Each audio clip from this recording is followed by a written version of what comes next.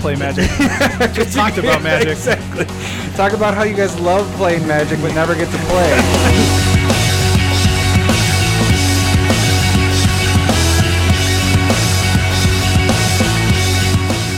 Yeah. Uh-huh. So seductive. I'll take you to the comic shop. I'll let you look at cards till we pop. Go ahead, man, don't you stop. Keep going till they hit the deal on Locust God. Whoa! I'll take you to the comic shop. The man behind the counter say one taste is what I got. I'll have you spending all you got. Keep it going till you hit the deal on Gaia's Cradle. Whoa!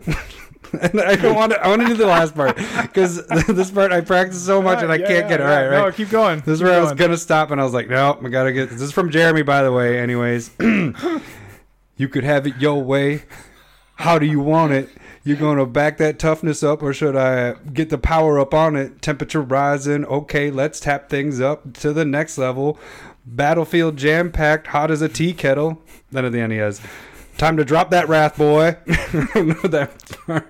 All right, okay. So it's Candy Shop, Yeah. 50 Cent, and Little Kim. Yeah. No, it wasn't Little Kim. Oh, the Brat? No, that's Little Kim. It didn't look like Little Kim.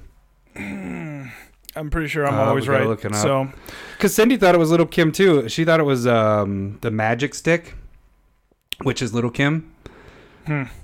But I think it's just 50 Cent, and it is a chick. But what chick is? Oh, we got Candy Shop. I'm pretty sure it's Little Kim. It's not. It didn't look like her. I just watched. She was wearing a lot of wigs at that point. Come on, featuring Olivia. That's not anybody. Yeah, no, it's this It's girl. Little It's Kim. not Little Kim. I swear, I saw the video. It's Interesting. not. It's not Little Kim at all. That's why. Otherwise, I would have. Pretty sure that's just like Mandela effect stuff. I would have agreed with you if I hadn't have seen the video. I'd have been like, "Oh yeah," but I had to watch the video so I could get the rhythm in. I mean, I do have this on my playlist, but I wanted to watch. That's the video. pretty controversial. Check in on Twitter. Look Twitter. at the Twitter, the poll, and it's going to be: is it Olivia that says it on the Vivo YouTube, or is it actually Lil Kim? It's not everybody Lil' knows Kim. it's Lil Kim. I promise it's not Little Kim. All right. Great choice, Jeremy. Thank you. Thank you so much. Well, that you really got me. But it says 50 Cent featuring Olivia. Look at. I can read. I saw it. Welcome to Commander Smiths. We are the Commander Smiths. I am Adam Smith. And I am Lowry Smith. Don't worry. We're cousins. Still cousins. Still cousins. Still cousins. Can't stop us. You cannot stop us from being cousins. This is episode 60. Oh, yeah. It is. And the big 6-0. I feel old. Really? No. Yeah.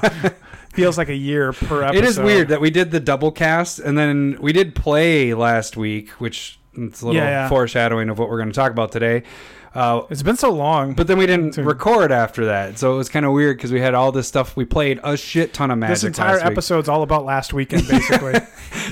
So the last week's podcast was a week old, and now this one's just going to talk about the week stuff that happened ago. A week stuff. That talking is so hard. It's a good thing we have a podcast.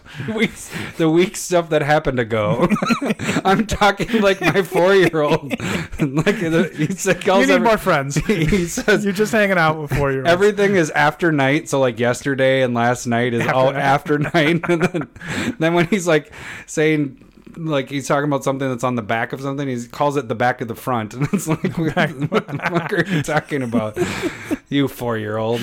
Anyway, so yeah, a lot has happened. We plan on talking about some games that we played last week. We got invited over to a listener's house. Yeah, Mike, thanks for having us over. We'll talk about some of those games, and then we went over to our buddy Trombley's place and played 13 hours of Commander, which was awesome. Felt really good. Yeah, felt really good. It's like going to a spa day. But it's a Magic day, a Commander day. So the funny thing about that is normally when I have a long day of Magic like that, when I go to bed at night, my dreams are all Magic related. Like it's like going, like the games happen. But that night it didn't. For some reason, I didn't. You had a clear conscience going to bed. It was probably the first time that's ever happened. Have you ever gone like long time canoeing, like a week or two? No. Well, I have. No, not like you just after like canoeing? day 3 or 4, you're literally paddling and you wake up and you see somebody else next to you paddling in their dreams.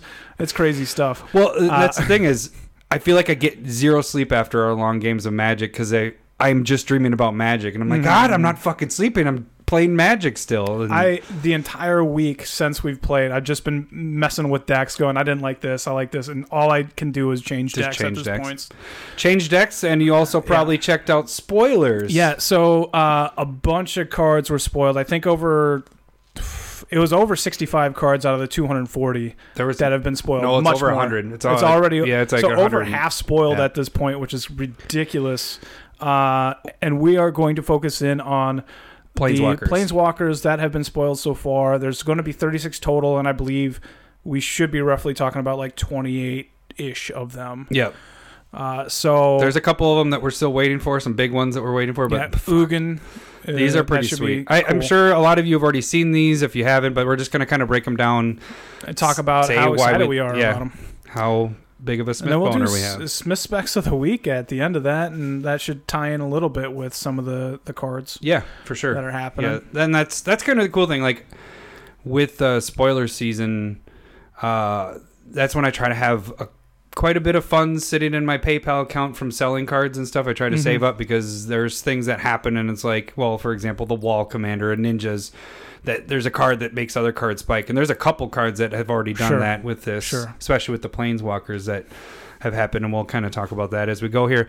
But first, should we talk about what we should Hey, think if you want to be in contact with us more, we started up a Patreon account about a month ago. we so just are sending out our we're first sending orders. out the proxies here. Orders. I shouldn't say the orders. Day. Yeah, they're not orders. We are gifting them We're out. giving them. We don't want to get in trouble. Yeah, no, this You're is not gifting buying out them. to our We're- Patreon people because they are great supporters of us. So the first batch has gone out, or you're taking them They're out going tomorrow. to when this is getting. When it's So being sent today. out. So, and then we really appreciate any sort of donations that go towards us because that makes our life a little bit easier and makes it easier to do. We do have a new patron that got in on April 1st. April 1st, so we just you didn't count for the March proxies of the month. But Devin Neff, we really want to say thank you so much for being a patron, a new one. So Devin will be able to, at the end of April, choose from any of the proxies of the week For the month of March. Month of April. April. It is April now. From the month of It is April, April. you get to go back a month. But yeah, Yep. so I also a couple proxies. So I did a proxy last week. Oh, I don't remember which one did I do. Land tax? No. Yes, Yeah, you're land right. tax. Land tax last week, and then I did a bonus one. So sometimes a month we'll have a bonus, couple of them in there. So You potentially have more to choose from than just 4. yeah, at a minimum you'll have 4. I threw out. I designed 2 of them on Friday just because I was like, I really want a nice gorgeous Sensei's top. Yeah, and that's on Twitter. You can go on Twitter and check that out. Sensei's top and a Lord of the Soul Ring. Get it? No, I got it. I tweeted it, and I just tweeted Lord of the Ring Soul Ring, and I was like, and I sent You it missed out. it. And then I fucked it up. I was like, damn it, I should have done Lord of the Soul Ring. Yeah. It looks No, badass. The thing is, with It the looks Soul really Ring, we own, what? How many copies do you have? I've been trading mine. Oh, really? Yeah. That's a good I idea. don't need 25 No, of them. I have 30 to 40 Yeah. of them. So I always have, even though they're $5 cards, they're in every single one of my decks. Sure, yeah. 'Cause I have like 20. Yeah. And I make sure to send them That's out for a good $2-3 idea. bucks on CardSphere. Yeah. So, but I do want to put this in a deck because it looks freaking awesome. But yeah, so that's this month. We already have 3, and we're only Yeah, and a that's weekend. on Twitter, and then so yeah, Patreon. Anything there would help, and we want to expand what we're doing. Doing videos. That's going to be tough here up until probably 2020 at this point, but we'll do our best to get. We'll do 'cause box openings. Building the house and all that is what you're saying, busy wise. Yeah. We're gonna still try to get it We'll in there. try and do stuff, We're gonna but there's try no to get it promises. in there. Yeah, Isn't it always a daily struggle trying to get it in? I just gived up so far. I don't know how to speak. What the? I just skipped Talking's awesome. By the way, we're drinking. I haven't even drank it yet. This is Scott Brewery, Mosca Mule.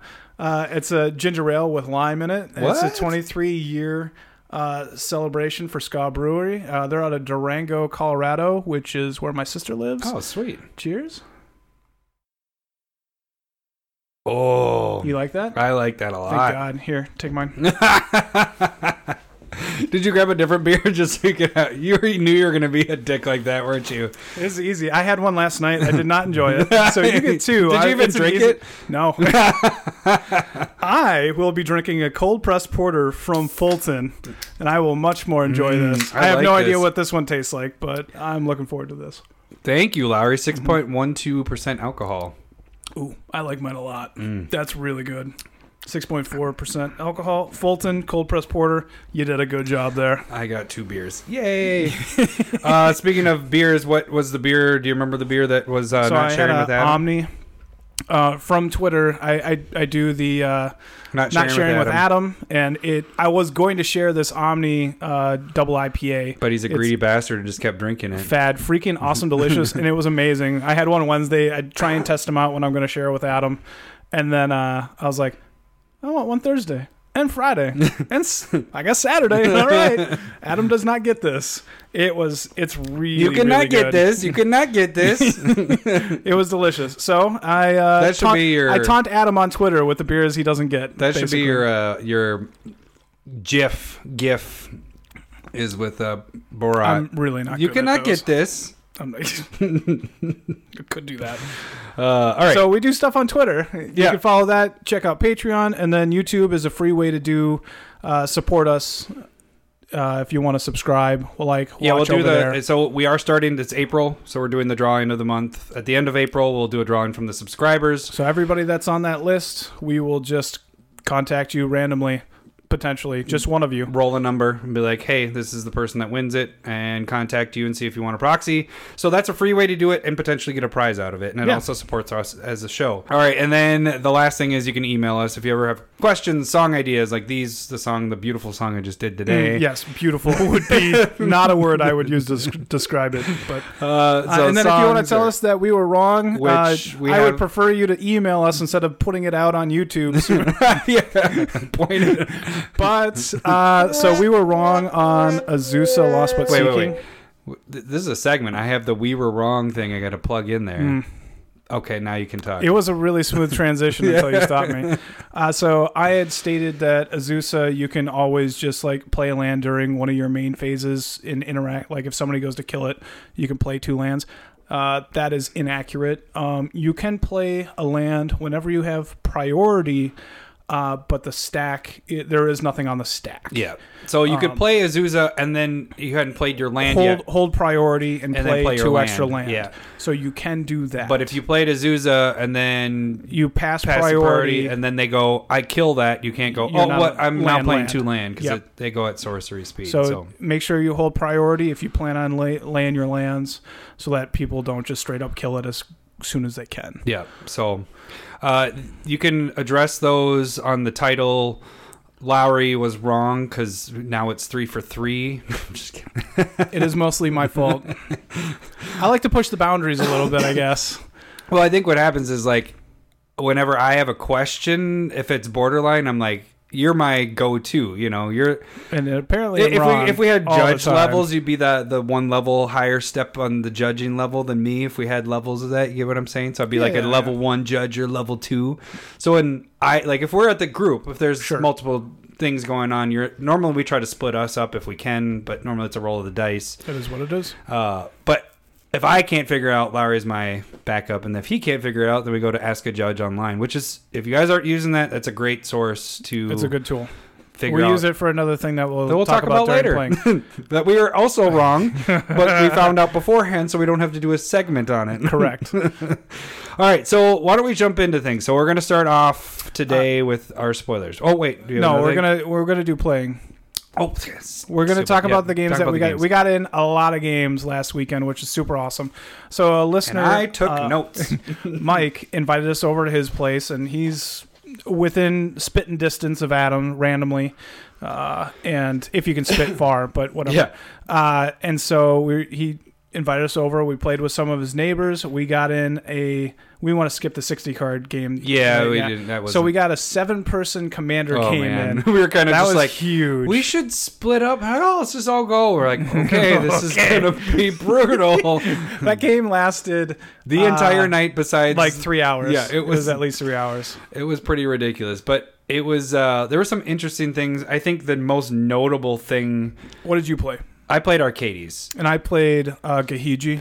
Looking back at it, any games that are 4 or more, I should be playing something that's more of a mass. Like I should be playing like Nekasar, something that hits everybody, or ninjas. And that's why I did Gahiji. I was trying to like that has whenever an opponent I have is attacked, those creatures get +2/+0. So I was like, I'll speed the game up while allowing people to be more aggressive. See, I never even played Gahiji. I got effed. Yeah, so it was... But we'll get there. The reason I chose Arcades is because I was like, okay, this is going to be non-threatening. I'm getting walls for blocking because we have I'm playing against 6 other people. I'll have a defense up, and then in the end I can run through and kill somebody. Really, with that big of a group, it does need to be like what you're doing, where it's more of everybody's getting hit. So that's why I should have played my Yuriko or Necrosar. So that's something to think about if you're in a big game.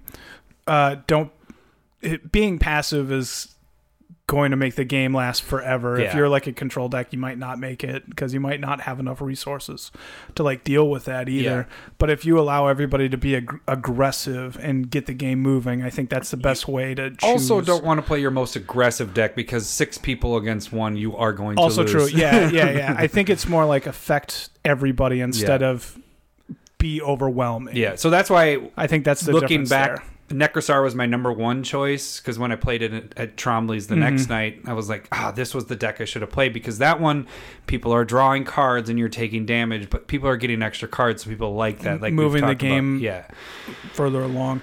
And so the big things that I remember from that game was like somebody across the board was playing Rashmi, and they had turn 3 Rhystic Study, and then they hit their land drops, hit a couple of mana rocks, and then got the blue Elder Dino that allowed you to draw a card whenever somebody played a non-creature That was spell. ridiculous. He ended up having like 18 cards in his hand per turn. Yeah. That was stupid. And we could not get rid of that freaking... Yeah, because he could just discard 3 cards and it blinks itself. So... Fast forward, there was an instance where a card that we didn't even know really existed. I hadn't. It's too chaotic for me. Yeah, so I don't really. The Great Aurora. Yeah, it was freaking awesome. It was so cool. The funny thing is, it was Mike who cast it, who invited us over, and I was sitting next to Mike, and there's 7 people talking and all that, and he like throws it out, and I like grabbed it right away, and I was like, oh shit. And everybody's like, what? And he's like, you guys got to read this card. I was like, everybody take your hand, your lands, everything. All the permanents in play and all the cards in your hand get shuffled in, and you draw that many cards, and then you get to put all the land from your hand after drawing into play. It was crazy. And so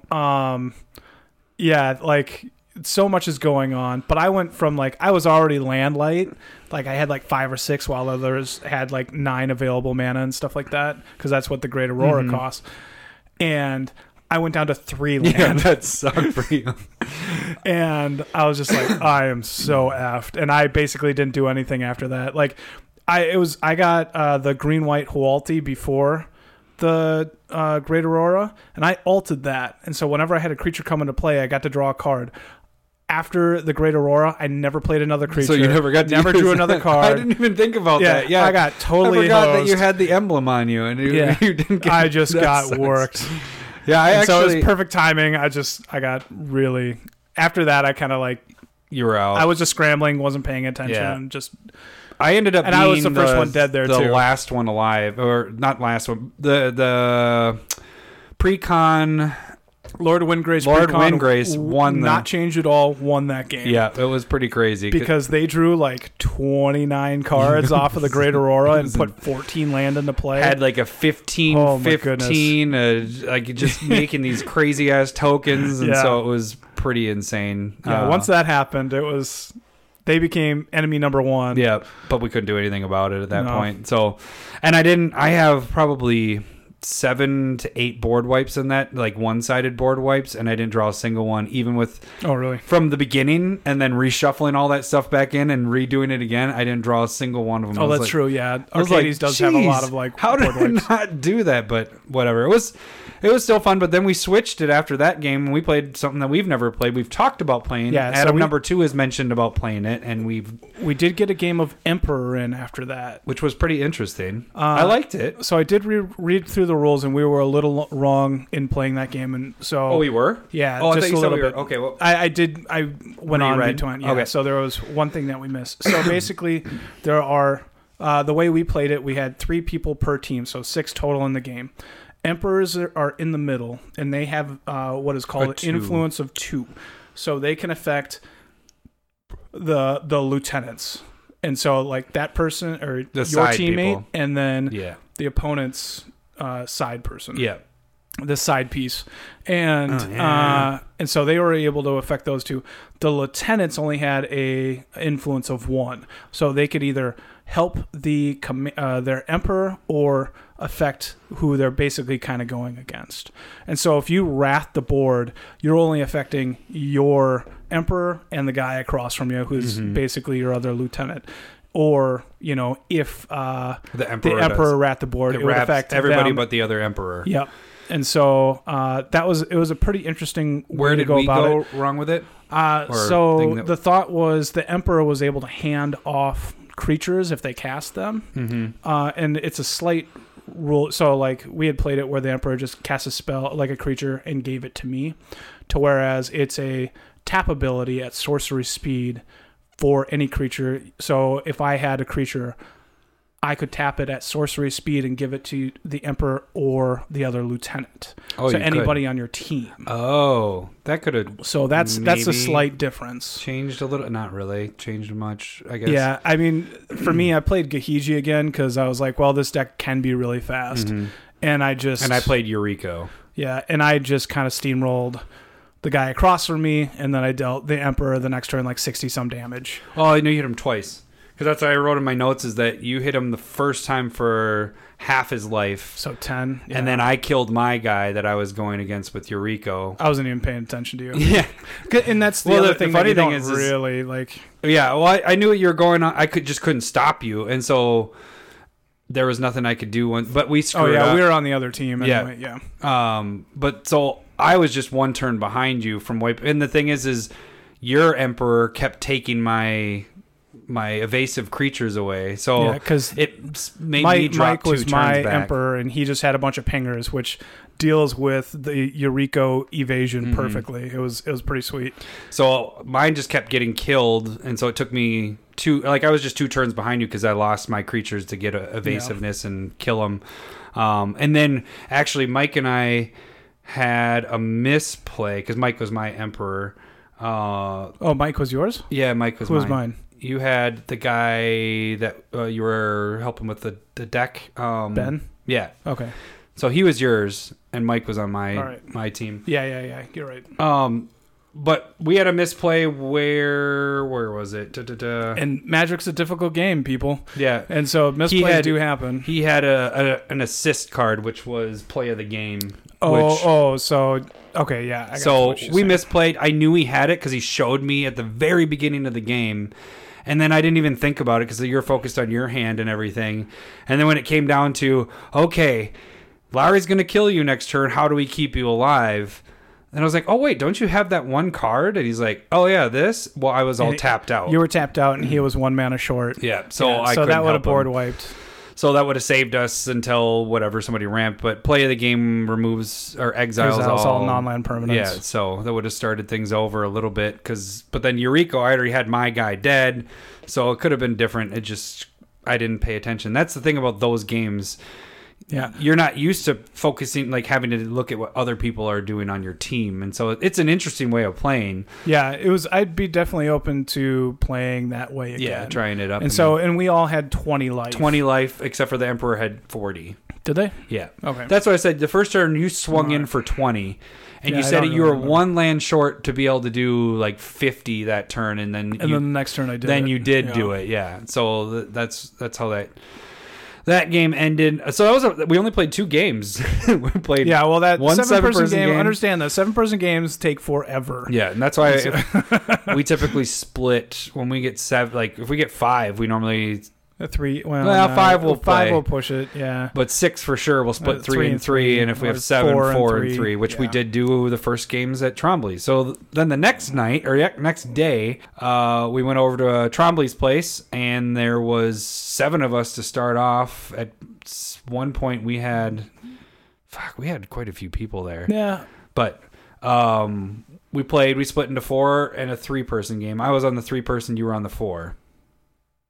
What are you trying to count? I think at 9 or 10. Is that what it was? Yeah, total. So we got a lot of games in for that. That was so much fun. I mean, we got to play a ton of the commanders that we talk about on this podcast. I got to play a lot of every single one stuff. of them that I built over the last year from the podcast over that weekend. I did not. I didn't play Arcades again on Trombley's night, but I played Eureka. The first game that we were playing, though, like, it was me, Trombley, and Ryan and maybe Zach, and then it was but me. that game lasted. It wasn't you Zach, played it was Mike. Yeah, that game you guys played 3 or 4 games within our games. one game. So, but then our third game took forever. Remember, because then you guys had to wait for us. But how'd your first game go? Why don't you? Because I don't know. Games. I don't remember them in order. I just remember what I did with the certain decks. So. Okay. So with my 3 games, I remember 2 of them. I know I won 2 out of the 3. I played Tesa was the 3rd game, and that's what Jeremy won. He was playing Brago. Okay. And I almost stole the win from him. And I was going to feel bad because he has that deck fine tuned pretty well, and I stole the win from him the last time we played, and he was playing Brago. And so I was actually feeling really bad because he had it under control and flickering stuff, and doing what Brago does best. Yep. And then I was able to sacrifice stuff to make him sacrifice stuff and whatever, but he ended up being able to kill me. But yeah, so he ended up getting the win there. The one deck that was really fun was freaking Zender Split, and Okun is insane. The coin flipping partners from Battle Bond last year. I love that deck a lot. Like it's cool because they're different. Like, yeah, they're both with coin flipping, but like I had to choose, and it depends on your situation. If you're in the driver's seat, no one has creatures out, you'd be aggressive with you go with Okun. When you're needing to draw cards, which is what happened in this, I'd say 9 times out of 10, Okun comes out first for me, because normally I get it out early because I have a lot of Mono Rocks or whatever. I end up getting them out on turn 5, and I want to kill somebody by the next turn.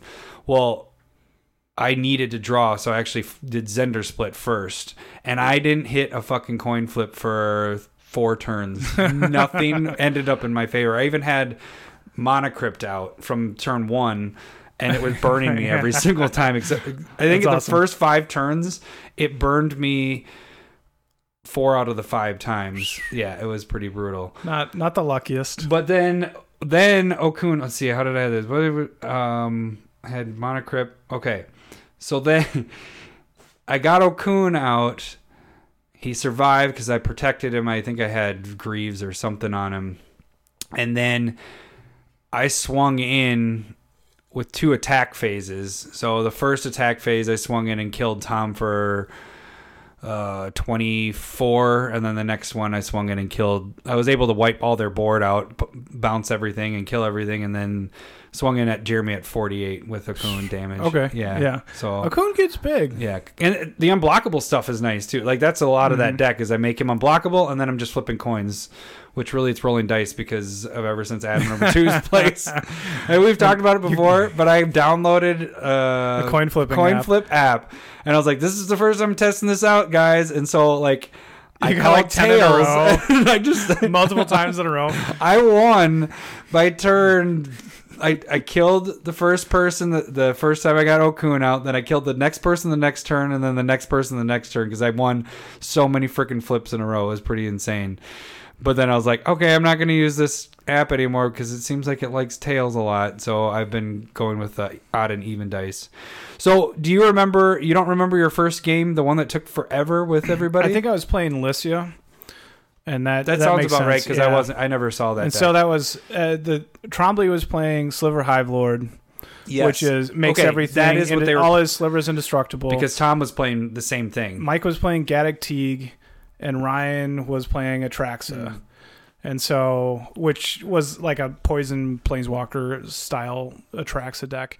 And so it was kind of nice because the Gaddock Teague was keeping the Hive Lord indestructible board wipes from happening. Mm-hmm. And so it allowed people to build boards and kind of interact. We had enough exile effects to get rid of Sliver Hive Lord enough, which was nice. But Lycia, like, just, I didn't do anything cool. Like, it just feels like that deck doesn't do enough powerful things. Mm-hmm. And that's the bounty one? No. That's the one where you pay him... 5 life to put 3/1 That's counters on it. It has First Strike and Lifelink. And so that's the deck where I'm trying to pay life for cool effects and gain enough life and like have a good balance. And I think I haven't found the balance, or it's not really popular Commander, probably for that reason, that like you're just not doing enough. It's not actually that powerful. So, do you remember who won that game? not me. So you stopped caring. I didn't win. Yeah, I think. Yeah, it doesn't matter. It doesn't matter. I think Trombley ended up winning. Trombley to Ryan. With slivers. Yeah. Yeah, basically there's a couple decks I wanted to talk about for that night. I basically only talk about the ones I won. So Necrosar won, which was a pretty fun one. It was how I won. It wasn't because Necrosar was out. I actually killed my Necrosar after I've done a ton of damage, and is it Decree of Pain? No, it's the one. What's the one where when you, at the beginning of each opponent's main phase, they count how many cards in their hand, they take that much damage. That's the Black Enchantment. Yeah. I don't know that one very well. So I had that out. That was damaging people. I had Necrosar out, and then finally somebody wiped that and wiped Necrosar. Then I played the guy that is, if you have a red permanent out, every time an opponent draws a card, they take a damage. That got killed. And then I had the Fate Unraveler out, and I played, my first attempt at winning the game, my hand size was as big as I wanted it. I was trying to do a wheel effect. It was the Windfall. No, the Windfall is when I won. Oh, okay. It's the one with the cipher. Isn't that the same? Oh, Whispering Madness. Yeah. So I tried to play that, got countered. Fucking counter spells.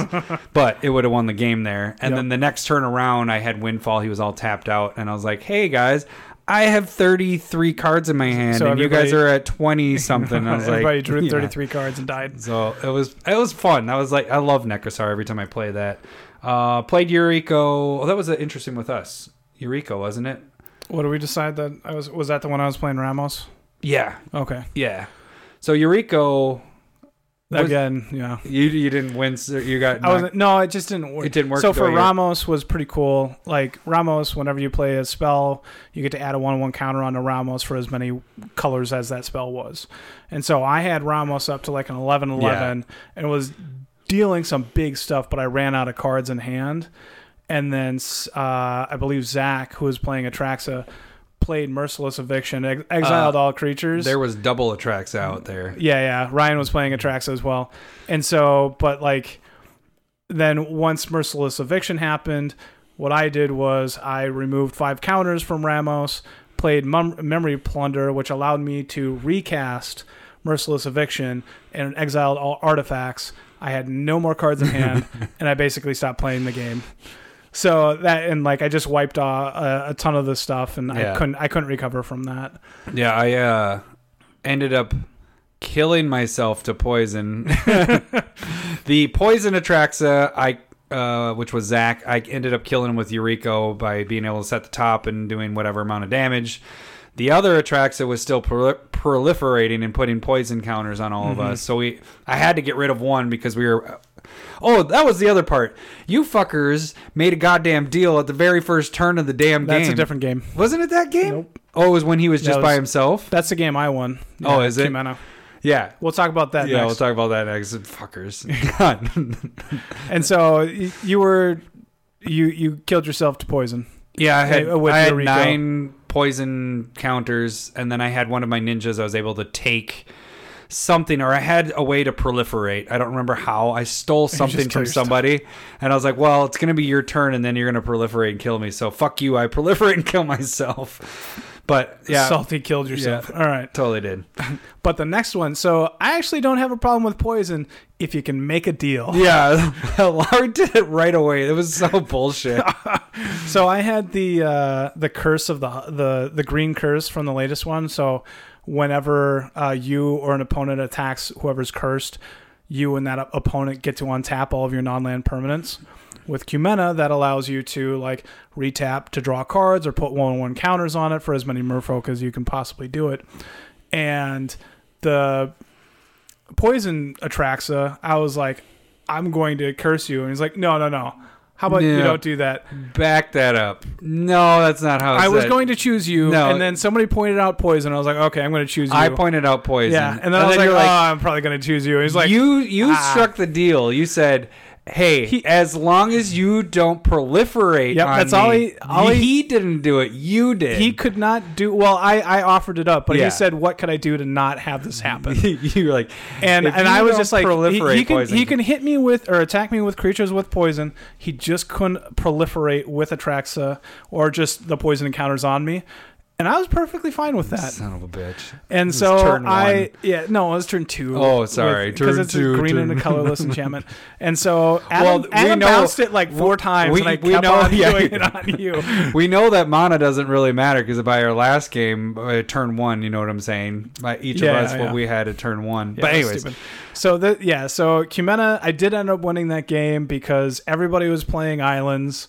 And I had one that gave my merfolks Island Walk, and I was just getting through. Mm-hmm. It was nobody could stop me. It was pretty sweet. I don't remember what deck I was playing there. I think you were playing Niv Mizzet. Oh yeah, that was Niv Mizzet. Yeah. Okay, so, that's one of my losses. I have Niv Mizzet, Atraxa. Yeah. Or no, Sharuum. That was actually a really cool game. I forgot that ending part. So Sharuum had Platinum Angel. And that's right. Couldn't win the game or couldn't lose the game, and we couldn't win the game. And nobody had anything to get rid of it. And so, but I had Galena, which we talked about in the Legends Slaughter on Sight section of, and so he has Platinum Angel. He's already up to like 12 or 13 poison, but he can't lose. And what he ends up doing is casting the 6-mana Sorin that like goes off the top and like deals damage to everybody, and you draw it or minus it to deal damage and gain life. So he plays that and goes off the top. I'm at like 3 life, and he draws a land, and it dealt 0 damage to everybody. That's right, yeah. I was like, whoo! And so then what I do with Galena is I steal Sorin, and then I deal damage to Platinum Angel to kill it. And then he dies immediately. I lose Sorin, and then I attacked out and won the game, basically. Yeah, that's right. I forgot about that. I was just like, I'm going to steal that. He's like, what? I was like, Planeswalkers are legendary. I get to do this with Galena now. And he's like, no. Yeah, that was pretty brutal. Then, we're not going necessarily in order, but then I had... Do you have any other games? I had Brutaclad. That was another one with me and you in there. We could talk about Brutaclad again. So you were Brutaclad. I was Kraven Regna. And then Jeremy was Marin of Clan Telnoth. Which we should back it up. We played the same decks a game twice before. So the first game, he wiped us out so quick. He had the Vraska from Guilds of Ravnica, ultimate that, and the turn before he played... we've talked about this demon before, but during each player's end step, they have to sacrifice all the creatures down to 2. Oh, yeah. And then the next turn, he ultimated with like 7 creatures on board, and we didn't have, we couldn't do anything. We knew it was coming for killed. 2 turns, and we couldn't do anything. Yeah. We were like, shit! So I like that game. I had like, I played Krav, sacrificed 7 cards, created a bunch of treasure tokens, draw nothing to help us. Yeah, it was pretty brutal. So then, and you literally did nothing that game. But the next game I did a lot. I know. So then we played the same game again, and had a cool ending to it. Yeah. Well, this one was a battle though throughout the whole thing, right? I mean, that one lasted not terribly long. That was a decent game, but again, I feel like Krav and Regna just don't have the power level at this point. Yeah. So how I ended up winning was I played God Pharaoh's Gift.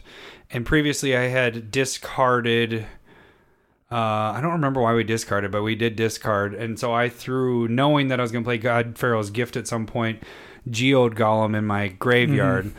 And so I played God Pharaoh's Gift, took Geode Golem out because you do it at the beginning of your attack step, make it a 4/4. I attacked, I don't remember which one of you I attacked, but it got Probably through. me. That's how it happens. Yeah, got through. Then I was able to play my Brutaclad for free. Put Lightning Greaves on him, and then the next turn, I had Jeremy had just played Dune Whisperer, which is a 6/6 flying trample. one of the cards that we friggin' love Yeah. off of Guilds of Ravnica, and then I played Clone Legion. Jeremy copied 8 of his creatures, made them all Doom Whisperers At the beginning from Brutaclad. Yeah. So then I had Attacked. 26/6 flying trample because I also had 2 Jace Castaways That were that tokens. were tokens because they flipped. So all these fucking So tokens. that game ended pretty quick, Yeah. abruptly. Yeah, it was. That was a fun one. And again, Kraven Regna just didn't do enough. So I have played with that one. I've changed Ramos a lot. So the games you lost are the ones you changed, and the ones you won you didn't do anything to. Is that about right? No. If the deck doesn't work right, or if it's like clumsy, I try and change it. Like with Ramos, I just ran out of cards because that deck was about spells that play spells. And so what I found is I just didn't have enough card draw whatsoever in there. And so what I've done now is added a lot more like draw spells into it. That makes sense. So, and now it feels like I always have like 7 to 10 cards. That's and awesome. I'm able to just play a ton. Yeah, that makes sense to do it that way because you don't have to have a multicolor, a ton of colors. True. He's just getting color or getting counters, and then you build it up and draw cards, and then play something huge and destructive. So with Kraven Regna, I don't know quite how to go with it at this point. I've changed maybe 5-6 cards, but just made things more efficient. So do we end it with the best game of the freaking night, Is there anything or else? did you have another one? I want to talk about the Nikia game. I killed everybody super that fast. sucked. That's all I need to talk about That there. Nikia game is undefeated, or is there one loss? Nah, but it rolled that game. Yeah, it was pretty ridiculous. brutal. Yeah, I hate that. I mean, it's good. You were thinking. We were talking later. You're like, I think this might be my best deck. Yeah, by far. It's so good. It's crazy because it's just creatures. Yeah. That's all it is, and like there's no. If somebody doesn't do anything about Nikia on that first round go, when I open up, if I have 10 to 12 mana, the game is pretty much it's in dire jeopardy. Like somebody's dying. So inside you're just like if it comes to your turn. But it's awesome because it's your commander, so Yeah. you're just like, if nobody kills it, I am so far ahead. Yeah. It's a ton of fun. And that's the other thing, like I haven't wanted to play my Animar deck in a long time. And I've been working on that the last couple days, and I was just like, this is like a bad version of Nikia at this point. Like Nikia is just so much better. Yeah. And that's just kind of where I've gotten to at this point. I don't know what I'm going to do with Animar. Kill it like I killed mine. I could do it. We'll see. But the ultimate game of the night was the last game we played. Xantia. So it was me, you, Tyson, and Trombley. So I was Xantia's sleeper agent. You were I went with Rashmi. Rashmi because fucking Trombley's playing his counterspell deck. He was playing Trombley was playing Grand Arbiter, Augustine the Fourth, and was Gisela. Tyson still on? He was Gisela. Gisela? Yeah, Okay, because he it was the on double Gisela. damage. Remember that? Yeah. So that was such a sweet game. So and wait, Lowry, was a tell fuck your up. turn one. So my turn one was land into Mana Crypt into Hero's Blade. Did you do Mana Crypt? I thought you were Soul Ring. Was it Mana? It was Mana Crypt. Was it Mana Crypt? Yeah. Okay. It might have been Soul Ring, whatever. So my turn one, which I was right after Lowry, was land, Mana Crypt, Command Sphere into Mirror's Guile. It was the stupidest. And then Lowry's turn two. This is where our mess up kind of happens a little bit. What I had done was Xantia's. I cast Xantia, and I thought that Hero's Blade, which automatically equips when you have a legendary creature come into play under your control, I thought that equipped automatically, and then I gave it to Adam, and it's not even his turn two yet. Yeah. This is not accurate at this point. Yeah, we checked we did the Ask a Judge right before this cast actually to and make so sure on that. The little difference that I didn't quite understand at that point, but it says as Xantia's coming into play, choose another player, an opponent, and they get that card. So Xantia never hits your side of the battlefield. It goes right away to that player. Yeah, and so what the wording in my head was, when Xancha enters the battlefield under your control, give it to somebody. Yeah, so you were thinking that it's never, as Xancha comes into play, so it never hits. So you never control it, is what and happens. so Hero's Blade never takes effect, and I cheated. Yeah. But anyways, it was really funny because it was turn 2, and I'm swinging with an 8/7 that has to attack.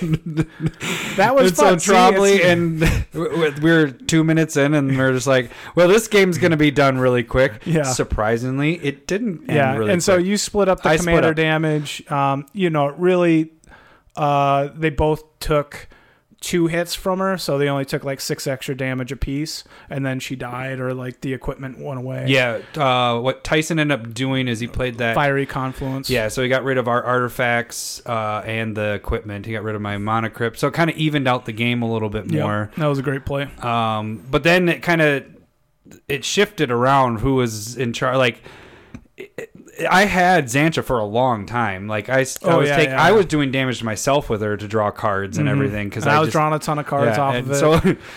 So the most damage I was taking was from us I don't think Trombley. Well, they might have used her once, but I think me and you were using Xancha the most. And I had to attack with her every turn, so it was it was pretty crazy. And then Trombley started getting going. So there was a battle going on with you and him, because Lowry was pretty much in control. I had, put target creature on the top or the bottom of the library, each attacking creature is Aether Spouts or something like that. So that's waiting the in my point hand. that really effed me. Yeah. And so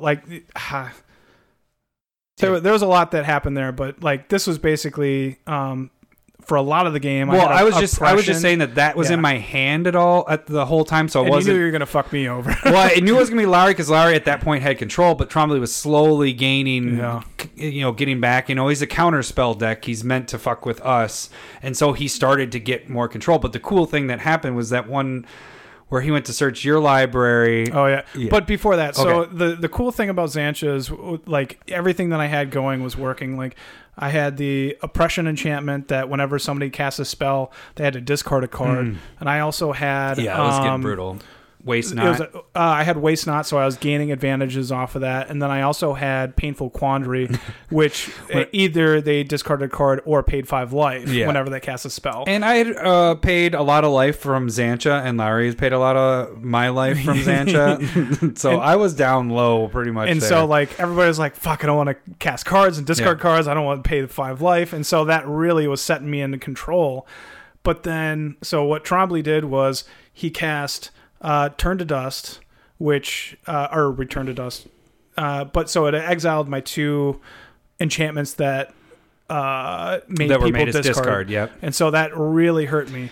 And then Trombley went to cast Bribery, which is go search through my library and take a creature out of it. And what I ended up doing was casting the Red Wizard that copies a sorcery or an instant. Mm-hmm.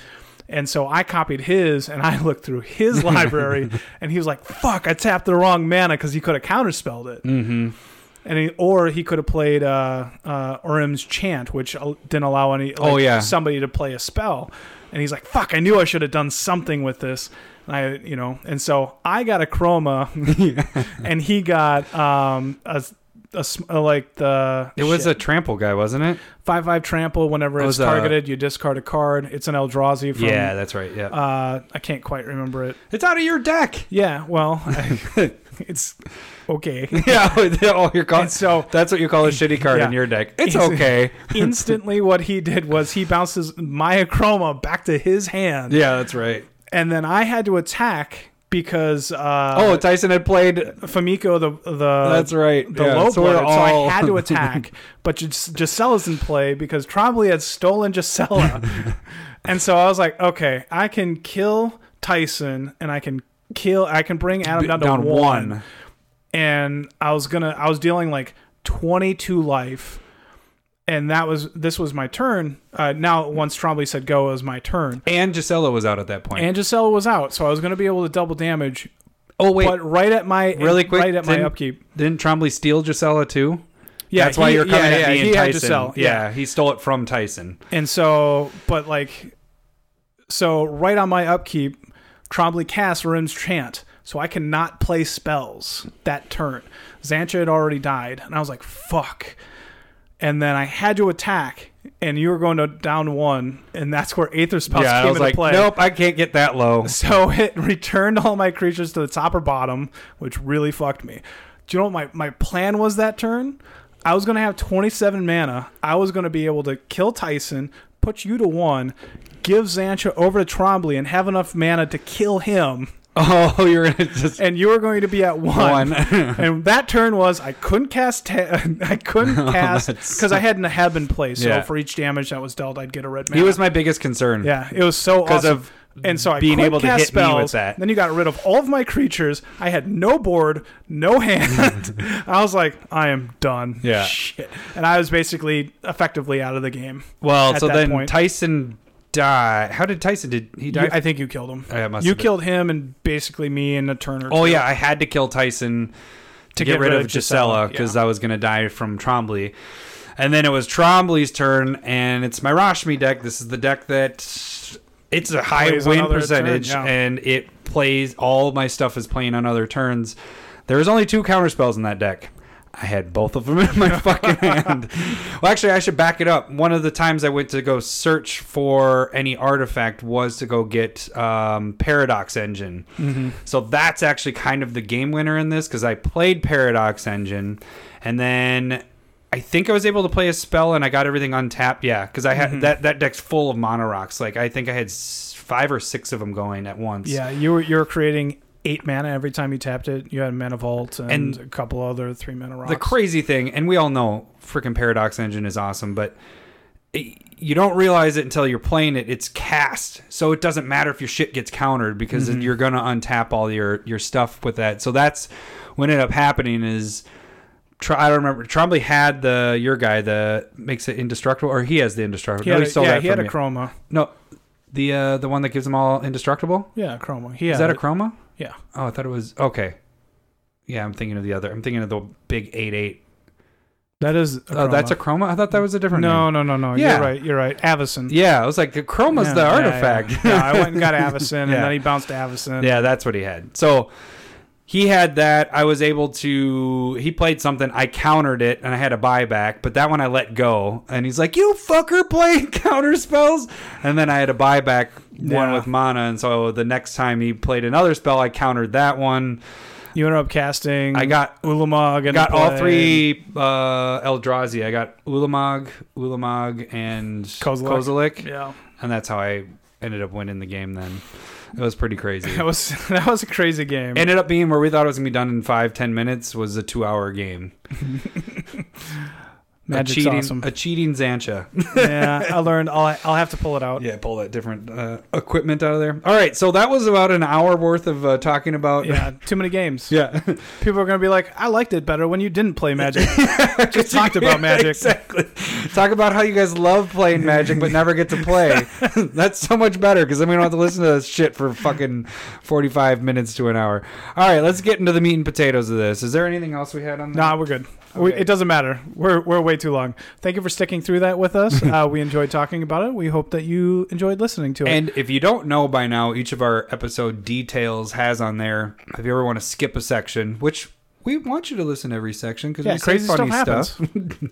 But you can click there if you ever just wanted to jump ahead to go to spoilers or whatever. Something sounds interesting. So right now we're going to talk about spoilers. We're only going to focus on a bunch of the Planeswalkers that have been spoiled at this point. Ready, go. Well, do we want to talk about the trailer at all? The trailer was really cool. I don't know if we have enough time. Yeah. It was pretty sweet.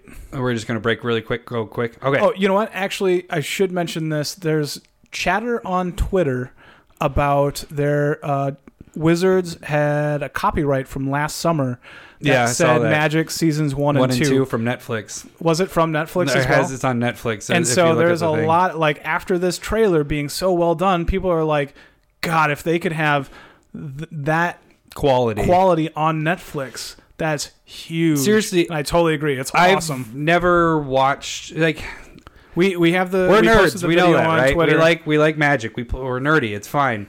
But I don't watch the videos very often, and when I do, it's not like anything. They're not nearly this good. No, that gave me, and I like tweeted it out. I was like, that just gave me fucking goosebumps. This was the most watched video that Wizards has ever put out within 4 hours of putting it out. Time out on that though. If you listen to Fast Finance from last week, they might have paid for a lot of that. So they broke it down. This was so much better quality. You'll have to. It's interesting, but because it's still demolished anything. It would have blown it out. But it's at like 9 million, and no Magic video has been that high for views. Sure. And it had, like you said, within hours, it was like 4 million views. Yeah.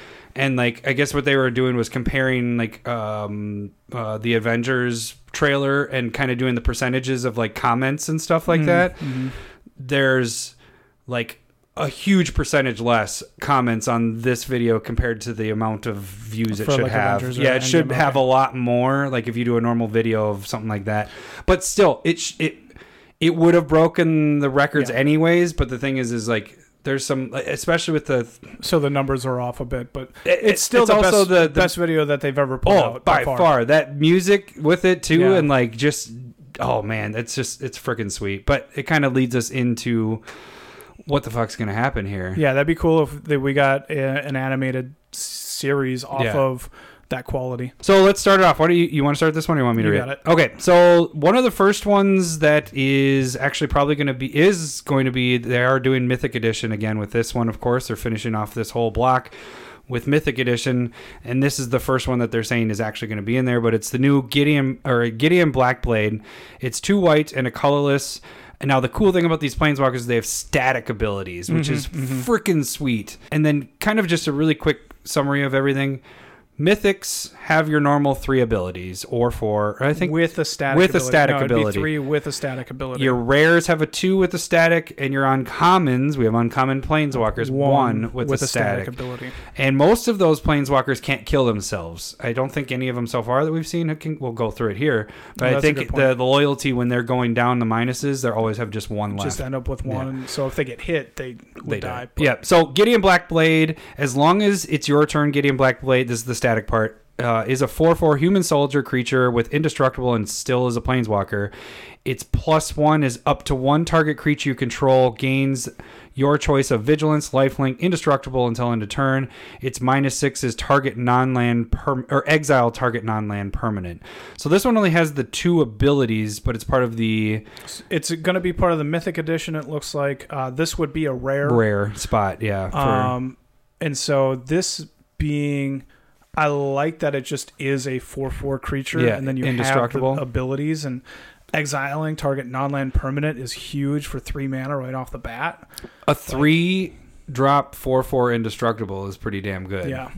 I mean, it can't block because it won't be there if it's on. It has to be your turn. Because it's only on your turn. So the next one. Okay, so this one's pretty cool. So this is uncommon. It is the Wanderer.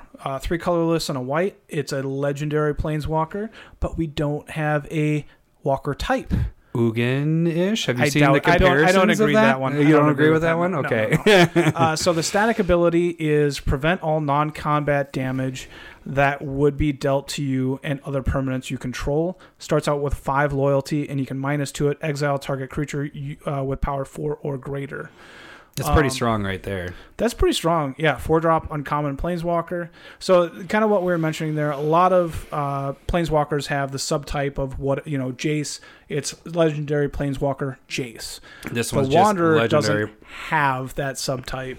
And so it's kind of like, who is it? What, and so you're talking, some people were comparing the art to Ugin. But we're going to get an Ugin. This isn't saying this is Ugin. We're already getting an Ugin planeswalker that's going to happen in this set. We don't have that information right now. There's got to be something with her. There's not going to be. So they're hiding something about it. Because they're not just going to throw in something. The one planeswalker that doesn't have a. Yeah. But yeah, so face is covered. It has the samurai hat thingy. Yeah. Whatever. Yeah. No, it's the Raiden hat. Yeah. Actually, that's more of what it is. Yeah. What do you think of the uncommon, though? I love that they're doing the uncommon stuff. Yeah, preventing the non-combat damage. Like, it's very similar to, like, Tajik. Exile spells, kind of, in a way, built in. Yep. I mean, that's You get that effect on a 4 mana instant. Yeah. And so this, you can do it twice and preventing damage, non-combat damage to everything you control. So you could play this and Blasphemous Act and all your stuff lives. Yeah. Like, that feels pretty powerful. So the next one is Teo the Shield Mage. This is 2 and a white. Its static ability is you have hexproof. He has 5 loyalty. You can -2, so this is going in my Arcades I was going deck. to ask you, it's going in Create an Arcades. 0/3 white wall creature token with Defender. So yeah, this will probably jump in there as my only Planeswalker in that deck. So you can do this twice. There'll be 1 left over. You'll have hexproof for 3 mana. It's really quite cheap. Yeah, and then draw 2 cards off of it, because if I have my Arcades out, then you get the draw off of it. So pretty interesting. It's not one of the strongest one, but I like the hexproof. This will probably be used a little bit more in other And being formats. 3 mana is really decent. Then we go into our only blue one at the time, the only single blue one. Yeah, so Jace, Laboratory Maniac. Just kidding. Jace, Yeah. Welder of Mysteries. I have 1 beef colorless, with this card, by blue, the way. blue, blue. What? I have beef with this card in a second. Sure, we'll go over it. So this is Jace. It starts with 4 loyalty. If you would draw a card while your library has no cards in it, you win the game instead. That's the static ability. So Laboratory Maniac, essentially. +1, target player puts the top 2 cards of their library into the graveyard, draw a card. And then -8, draw 7 cards. Then if your library has no cards in it, you win the game. Why do they have that sentence? It's So very redundant. I think they have that same problem with Samut, but it's so that if you are killing Jace and the static ability would be gone, you still win the game. So if you're drawing, you're saying if you draw the if 7. you -8 it, Jace is going away. Okay. And you got out. That makes more sense. I've had beef with this and no one said anything. I'm like, God, why are they repeating it? Because it's there, and so they're just making sure that ability. Yeah. So if you're drawing out your deck, you win the game. Okay. That makes more sense, because I was just like, why are you reprinting that name or that sentence? It doesn't make sense. Flavor wise, I don't like this card here in this set. Jace, lore wise, is the living guild pack on Ravnica. And so I feel like it should be something different than Laboratory Maniac, which was reprinted in Ultimate Masters, uncommon. It's a cool card. Don't get me wrong. Could have done it somewhere else.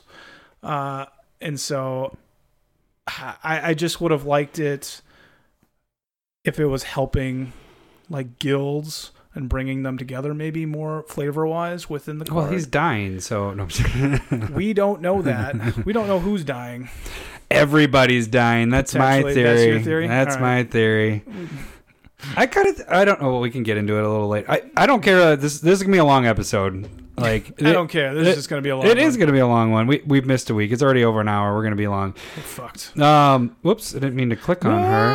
What do we do? We're looking at nothing on the computer screen now. So the next one is Lily. So this is a mythic Liliana Dreadhorde General. Rare. Yeah, good point. This is 4 and 2 black, 6 loyalty. And now this is going to my Teysa deck. Its static ability, whenever a creature you control dies, draw a card. So it doesn't matter if it's token, non-token, whatever. +1 is put a 2/2 black zombie creature token onto the battlefield. -4, each player sacrifices 2 creatures. And then it's -9, each opponent chooses a permanent they control and each permanent type, and then sacrifices the rest. That's fucking crazy, because it's each opponent. You're not affected. That's a pretty good ultimate. That's a win the game ultimate. That's a win the game ultimate. Yeah. So this is definitely going in my Teysa deck, because I love the static ability, because I can sacrifice tokens, and there isn't a lot of stuff says non-tokens to draw cards. Sure. Yeah. So doesn't Teysa only affect creatures, or it affects everything that's doubled? Everything's doubled. Okay. Yeah. You mean things that die? Yeah. If a creature dying causes a trigger ability or permanent you control, is that what you're asking? Yeah, so if it causes a trigger, so like Panharmonicon is only artifacts and creatures that trigger. So if there's something in play, you're saying that's saying for permanent, Yeah. it would also what you're saying would be true. Yeah. I was just making sure that it was right. You doubt me, you bastard. There's not a lot of cards that talk about all permanents Yeah. when it comes to, like you're saying. So she's pretty brutal, and she's made some cards jump a little bit, zombie stuff, because of, I don't know. Really? I thought I saw some stuff going crazy this week. The other Liliana jumped. Oh, maybe that's what it was. Because of zombies. Yeah, that's what it was. That's what I saw. All right, then we have, I like this guy. Nixilis, the Hate Twisted. Obnoxious. 3 colorless, 2 black. It's an uncommon, 5 loyalty to start. Static ability is whenever an opponent draws a card, Obnixilis, the Hate Twisted, deals 1 damage to that player. Nekasar. Yeah, perfect for Nekasar. And then you get to -2, destroy target creature, its controller draws 2 cards. So you can force draw. What do you feel about like this? And so I it's think 5 this is mana, which is a little bit higher than a lot of those effects. Yeah. But it also force draws for people, and it's and you have a rid of destroy threats. creature ability with 2 creatures potentially with that. They're drawing with This is for sure getting added in Nekasar. I think it's so if it's like Nekasar and then you have Nixilis, destroy one other creature, they draw 2, take 4 with Nekasar and this in play. Yeah, that's it's a pretty big brutal game. And then if next turn you get to do it again. That's pretty solid. I think that's pretty fun. I like it. I like it a lot. Then we have, oh man, I can't even read it. Davriel, Rogue, Shadow Mage. Yeah, that was blocked. Like this smoke actually, stuff is there, covered there. Yeah, I'm like, I can't see it. So the character is like putting like his shadow ability out, and it's actually like covering his name. In my angle, I could not see it. And it's over. Yeah, it's super weird. And that is legitly there for some reason. Yeah, so this is a uncommon. He has 2 and a black to come out, 3 loyalty. His static ability is at the beginning of each opponent's upkeep. If that player has 1 or fewer cards in their hand, it deals 2 damage to them. -1 target player discards a card. So we're getting our Black Vice and not Scroll Rack, the Rack. Remember all those cards? Those were used to be like the beaters of back in the day. I love those cards. I don't know if I like this one as much. So this one would kill itself, or could. Yeah, -1. You have them discard, have them discard. So I can do it up to 3 times. Yeah, and which is not awful. Or they're attacking you and they're trying not to take the damage. I don't love it for what we are. This might be better suited somewhere else. Yeah, I mean, a 3-drop make somebody discard is decent, but not for commander. Making one person. If you're doing all opponents, after like the control player or somebody that's drawing a ton, then it's not doing a lot. Yeah, because they can choose whatever they want.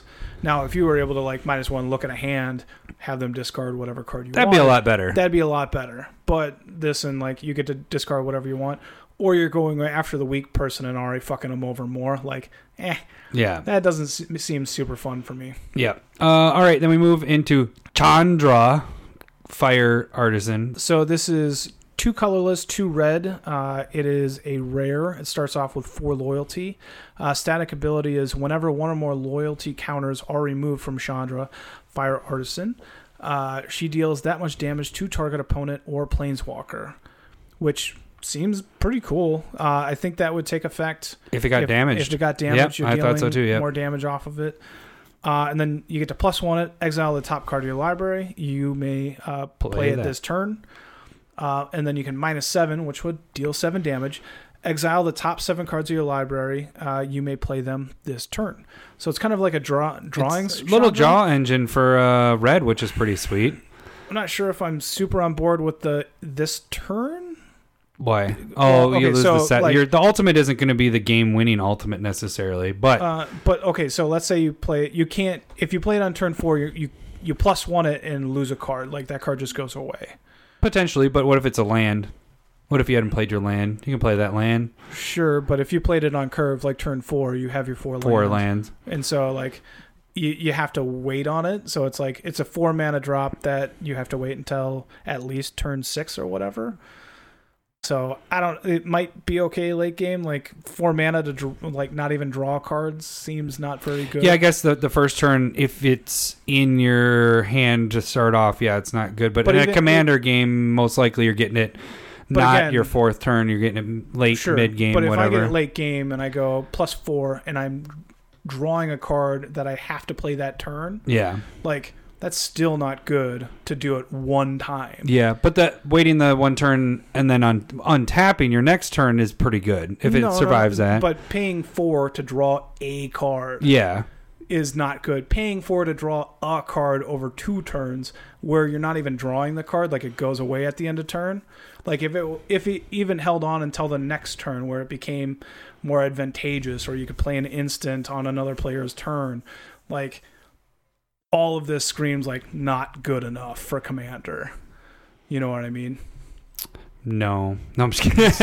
It's just, and maybe it's good enough in red, but I'd much rather have the enchantments that have, like, you could Outpost Siege or something whenever you're just at the beginning of your upkeep, you get to remove a card. I'd much rather have that because it's harder to remove. But I think it's just adding another draw thing for red a little bit in a way. Yeah, it might just add to the mass that they're getting. Yeah. But at this point, it does not look very good in Commander for me. Yeah. Then we move into another red, Tibalt. What is it? Rakish Instigator. I thought it was Investigator for a second there. I'm a devil investigator. I'm on the case. So this is 2 and a red, and static ability is your opponents can't gain life.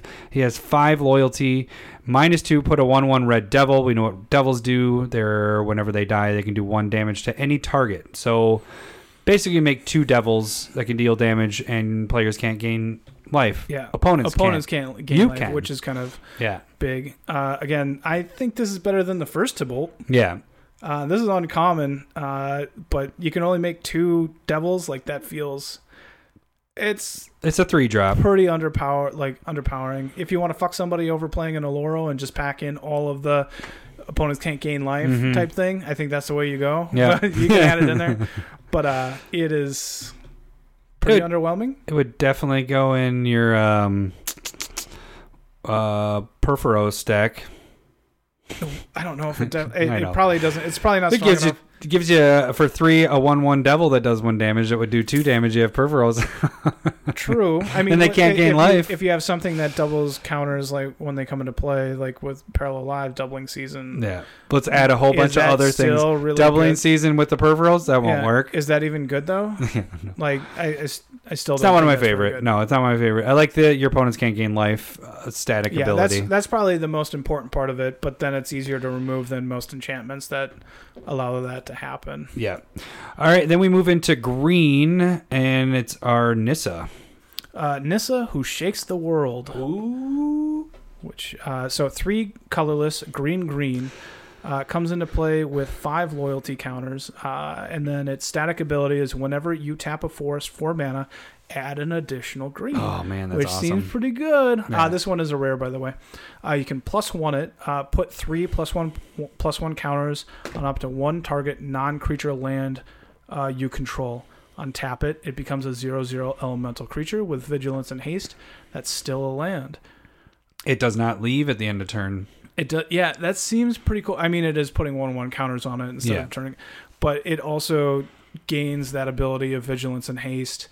I wish you could kind of stack it on one put land, more than one, but you have to do it differently because it's a non-creature land. Yeah, so you can't keep putting it on the same one. Continue to like 3/3, make another 3/3, make another 3/3. I feel like I'd like it a lot better if I could go 3/3, turn it into 6/6, and not open up your mana, your land to get wrathed. But it's ultimate. Its -8 is you get an emblem with lands you control have indestructible. Search your library for any number of forest cards, put them into play tapped, then shuffle your library. That's awesome. Yeah, I mean, that's quite awesome. You get to put all of those forests into play. That's worth the Doubling Season in there. And right. Play this ultimate, the -8. You just filtered out your whole deck. You got rid of all your forests out of there. You're going to be drawing most likely not land. And you potentially are turning them into creatures that are indestructible and no longer be killed. Yeah, the next turn. Yeah, and then you're just vigilance and haste, being able to block all day at that point. And then you're doubling all your mana, all the forests that you just went and got. That seems pretty cool. Yeah, I like this Nissa. It's 5 to come out, which is it's understandable for what its static ability is. Yeah, absolutely. I think that alone is why I think the other important thing is forest. So if you have duels that Shock are fetchable lands would work, but if you have like those tapped lands that create a forest, it doesn't. Yeah, doesn't. It has to have forest in the basic or the land type. Then we also have Vivian is back, and Whew. I can't see it from there for some reason. So Vivian is Vivian Champion of the Wilds, and it's another 2 and a green. So a lot of these have been the 2 colors in one. Like it seemed like each color had that black, green, red. Tobolt had that. Anyways, I'm just making general observations as I'm talking. Static ability is you may cast creature spells as though they had flash. That is awesome. That For is awesome. a 3-drop, that by itself is freaking sweet. It has 4 loyalty, by the way. +1 until your next turn. Until your next turn, up to 1 target creature gains vigilance and reach. -2, look at the top 3 cards of your library. Exile 1 face down. Put the rest on the bottom of your library in any order. For as long as it remains exiled, you may look at that card and you may cast it if it's a creature card. So just the static ability makes me like this card. The others they're okay. They're good, especially if you're in a creature deck. It'll be good in your Nick. You can't play this in Nick yet. Not in my version of it. Yeah. I mean, it'd be solid in there. In that deck, yeah. A version. But see, okay, look at this one. The -2 is look at the top, exile. You get to look at multiple of them, exile a face down card, and then you get to do that as if it's a creature, you get to just kind of do it whenever you want as long as it remains exiled. The red one is until end of turn, and you don't get your choice. What, you mean the Tobolt? No, the Chandra. Oh, Chandra. Yeah, this is so much better. Yeah. In green, which is because that's green. Not even, that's green not is even better. its real Green is the best ability. and if it's a creature, you get to play it at instant speed. Yeah. Like this is way better than the Chandra. Like heads and tails above it, and that's red's ability pretty much. Mm-hmm. So it's like, why did you kind of mix that up a little bit? That's my preference. I think this Vivian's really solid. Yeah, I definitely love that card. Arlene, voice of the pack. Arlene, that's how you would say that? Yeah, what'd you say? Arlen? Yeah, Arlene's like a real name though, and that's kind of my thing. But it's like Regina. There's a double N. I feel like they want emphasis on the N. Arlen. There you go. Whatever. Doesn't matter. I'm not doing it. We were wrong for that. The Mitch Hedberg joke? No. God, I'm gonna fuck it up. I'm gonna fuck it up. Oh yeah. He said his ex-girlfriend's name was Lynn, and his new girlfriend's name is Lynn, but spelled with an additional N. And he says his new girlfriend can tell when he's saying the wrong name because he says too long or whatever. Lynn. All right.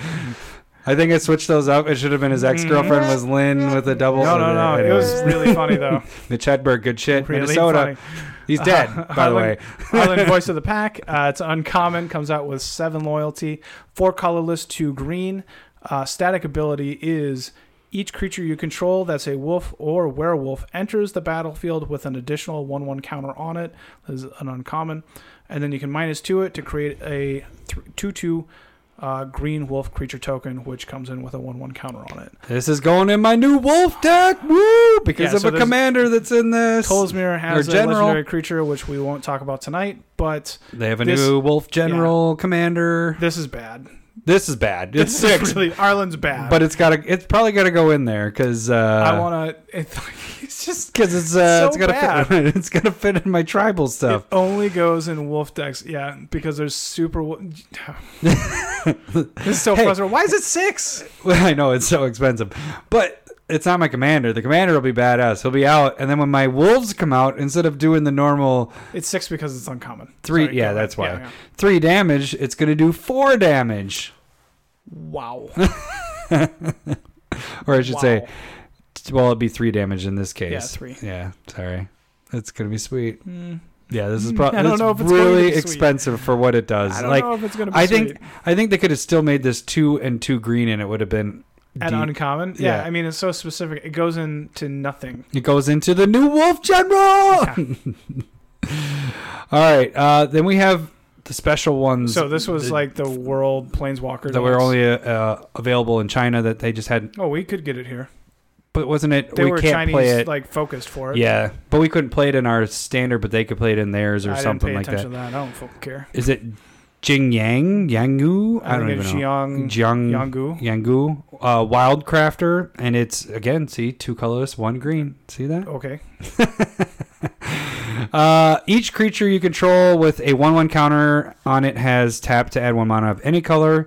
It has 3 loyalty when it comes in, by the way. -1, put a 1/1 counter on target creature. So this goes good with all those your green, blue decks that have 1/1 counters to deal with a lot of counters, because then you can use those as mana as well. Yeah, I like this one. Yeah. I feel like this is pretty decent. Yeah, this works on like +1/+1 counter decks with Atraxa, or you have Rishkar from Aether Revolt, which does the same effect, and so you kind of get double effect. Redundancy is really nice in there, and so it feels like a solid card. I like it.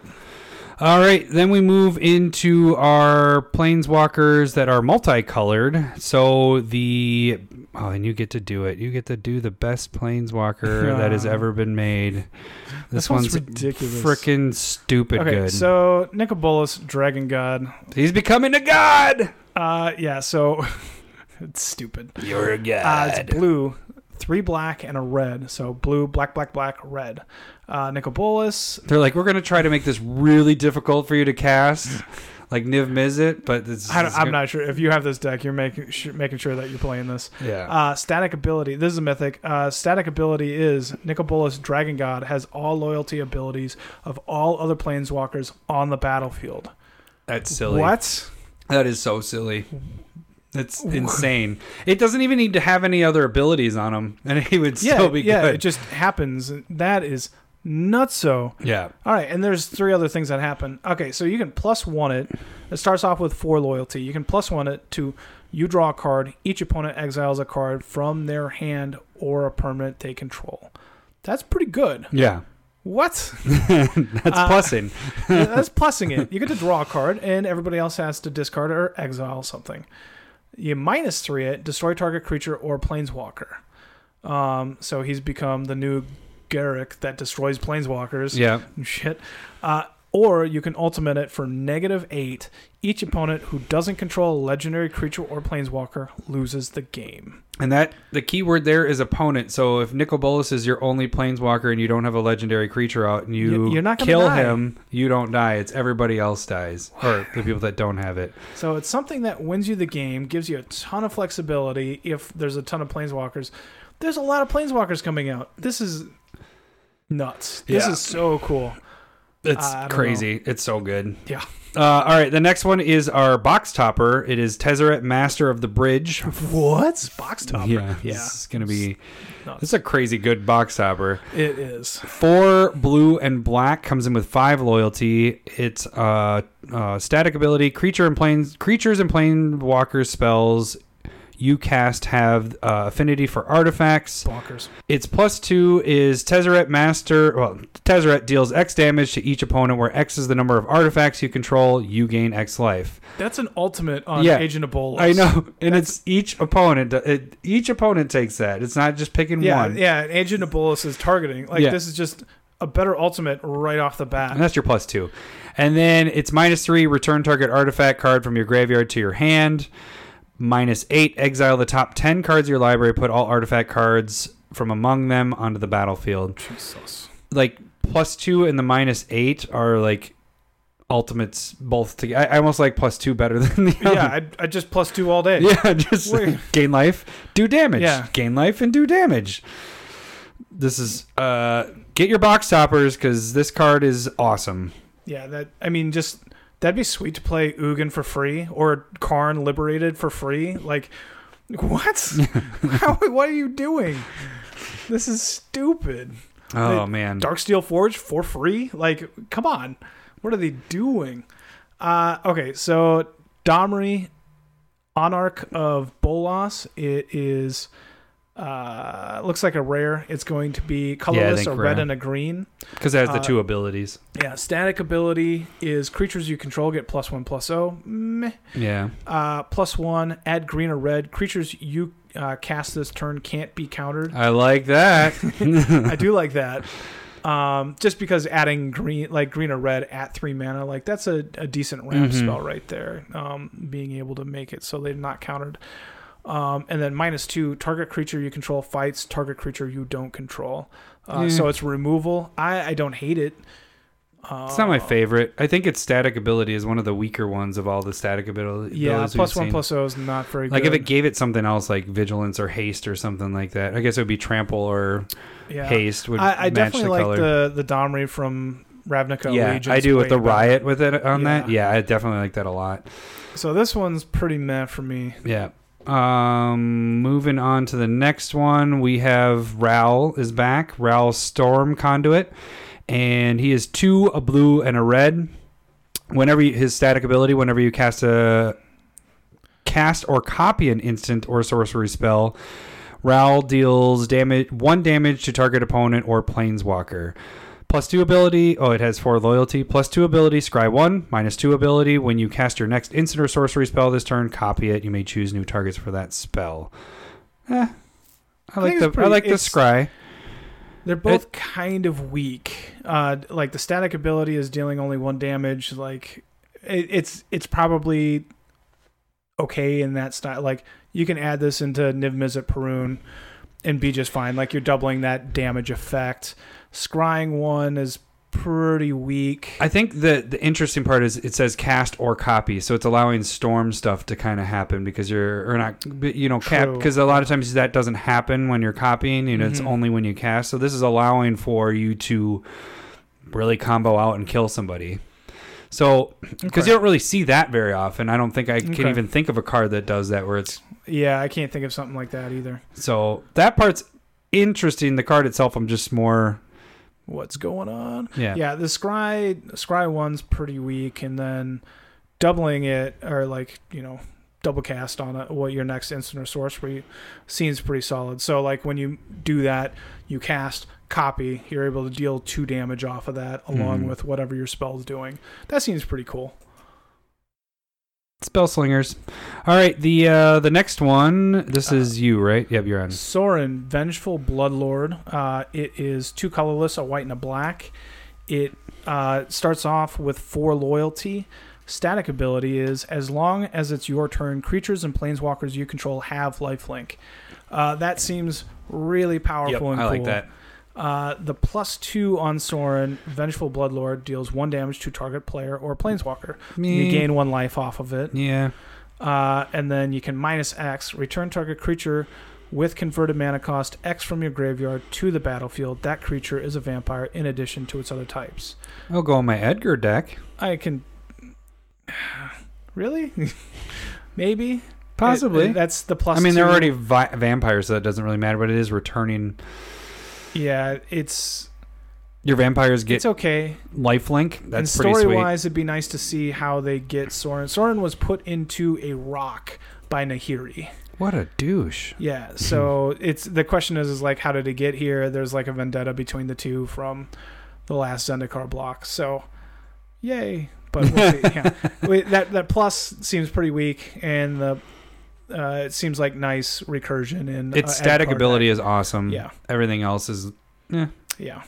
My favorite card I think out of this whole fucking set, besides Nicol Bolas, is pretty sweet, is the new Teferi Time Raveler, and this is 1 white and a blue, comes in with 4 loyalty. Its static ability, each opponent can cast spells only anytime they could cast a sorcery. Fuck you, Counterspell. Too bad this goes in a Counterspell deck. Yeah, I know. On Arena, I'm going to play with 4 of these all the fucking time. I won't even be playing white and blue. This is somehow going to be in there. I will love it when people Counterspell it. Yeah. They're like, well, it is a 3-drop, though. That's what I really like, is you can get this out pretty early. It's +1. It's freaking sick.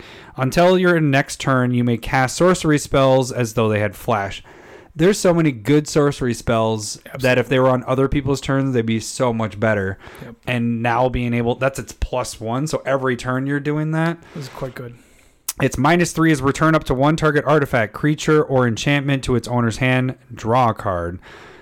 That's good in itself. Also quite good. Yeah, it almost kills itself, but you're getting rid of the biggest threat. Yeah. Artifact creature. And it just...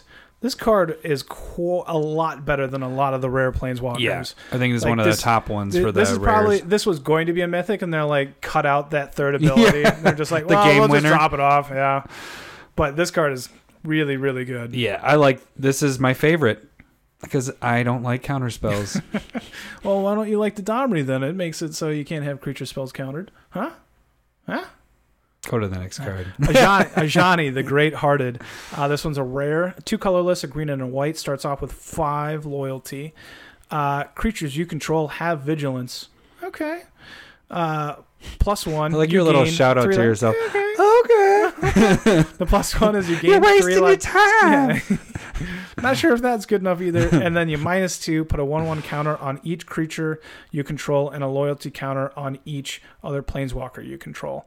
That one seems pretty solid. But it's a -2 ability, which kind of sucks. Because your Sure. other Ajani is plussing, isn't it? And it gives no, it is a minus. No, Yeah, those it's are all minus. minuses. Yeah. So the way that I see it is you cast it, you put counters on everything you control, and Except for then- it is the only one that doesn't get it. And so then maybe you do it again. It's down to 1 loyalty. Then you +1 it. Maybe you just go back and forth so that you might always have something. But because your creatures are going to be able to block after having the counters on it and trying to attack because they have vigilance. So it's able to kind of always have creatures up to block. This seems like it could be really good. Yeah. I like the... Yeah. Again, probably solid on Atraxa, but everything goes really well on Atraxa, right? All right, then we move into the dual color uncommon planeswalkers, and we first start off with Angrath, Captain of Chaos. This is 2, and we have Rakdos, and creatures you control have Menace, has 5 loyalty. Its -2 is a mass, which is one of the new abilities we did not talk about. Yeah. But a mass is you put 2, well, it depends on the number. So this is a mass 2. So this one, you put 2 1/1 counters on an army. If you don't control an army, you make a 0/0 zombie army creature first, and then you put the 2 1/1 counters. So you can't keep making zombies if you have an army. Or that's what I mean. Armies. If you have an army in play, when a mass happens, that one's always going to get counters on it.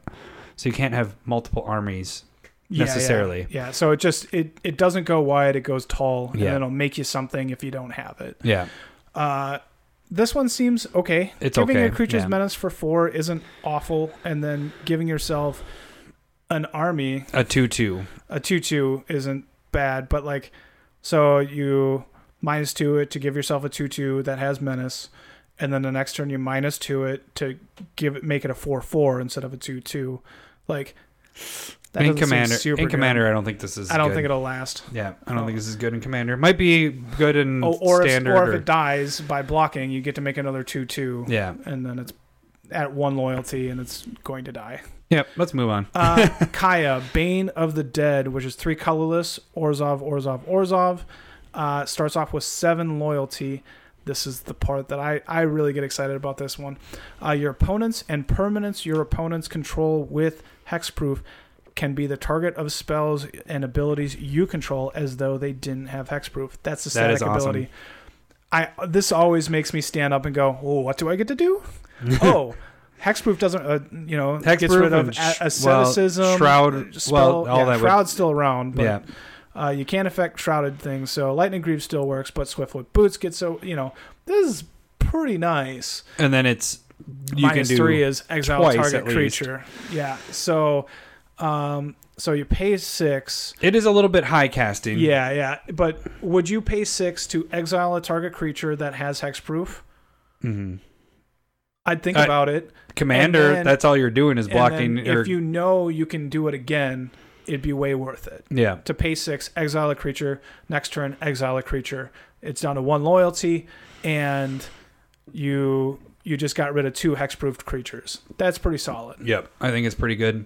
Next one is a card I'm very excited about. And in fact, it spawned a spec for me to go after and for my spec this week. But anyways, Vraska Swarm's Eminence, 2 Golgari.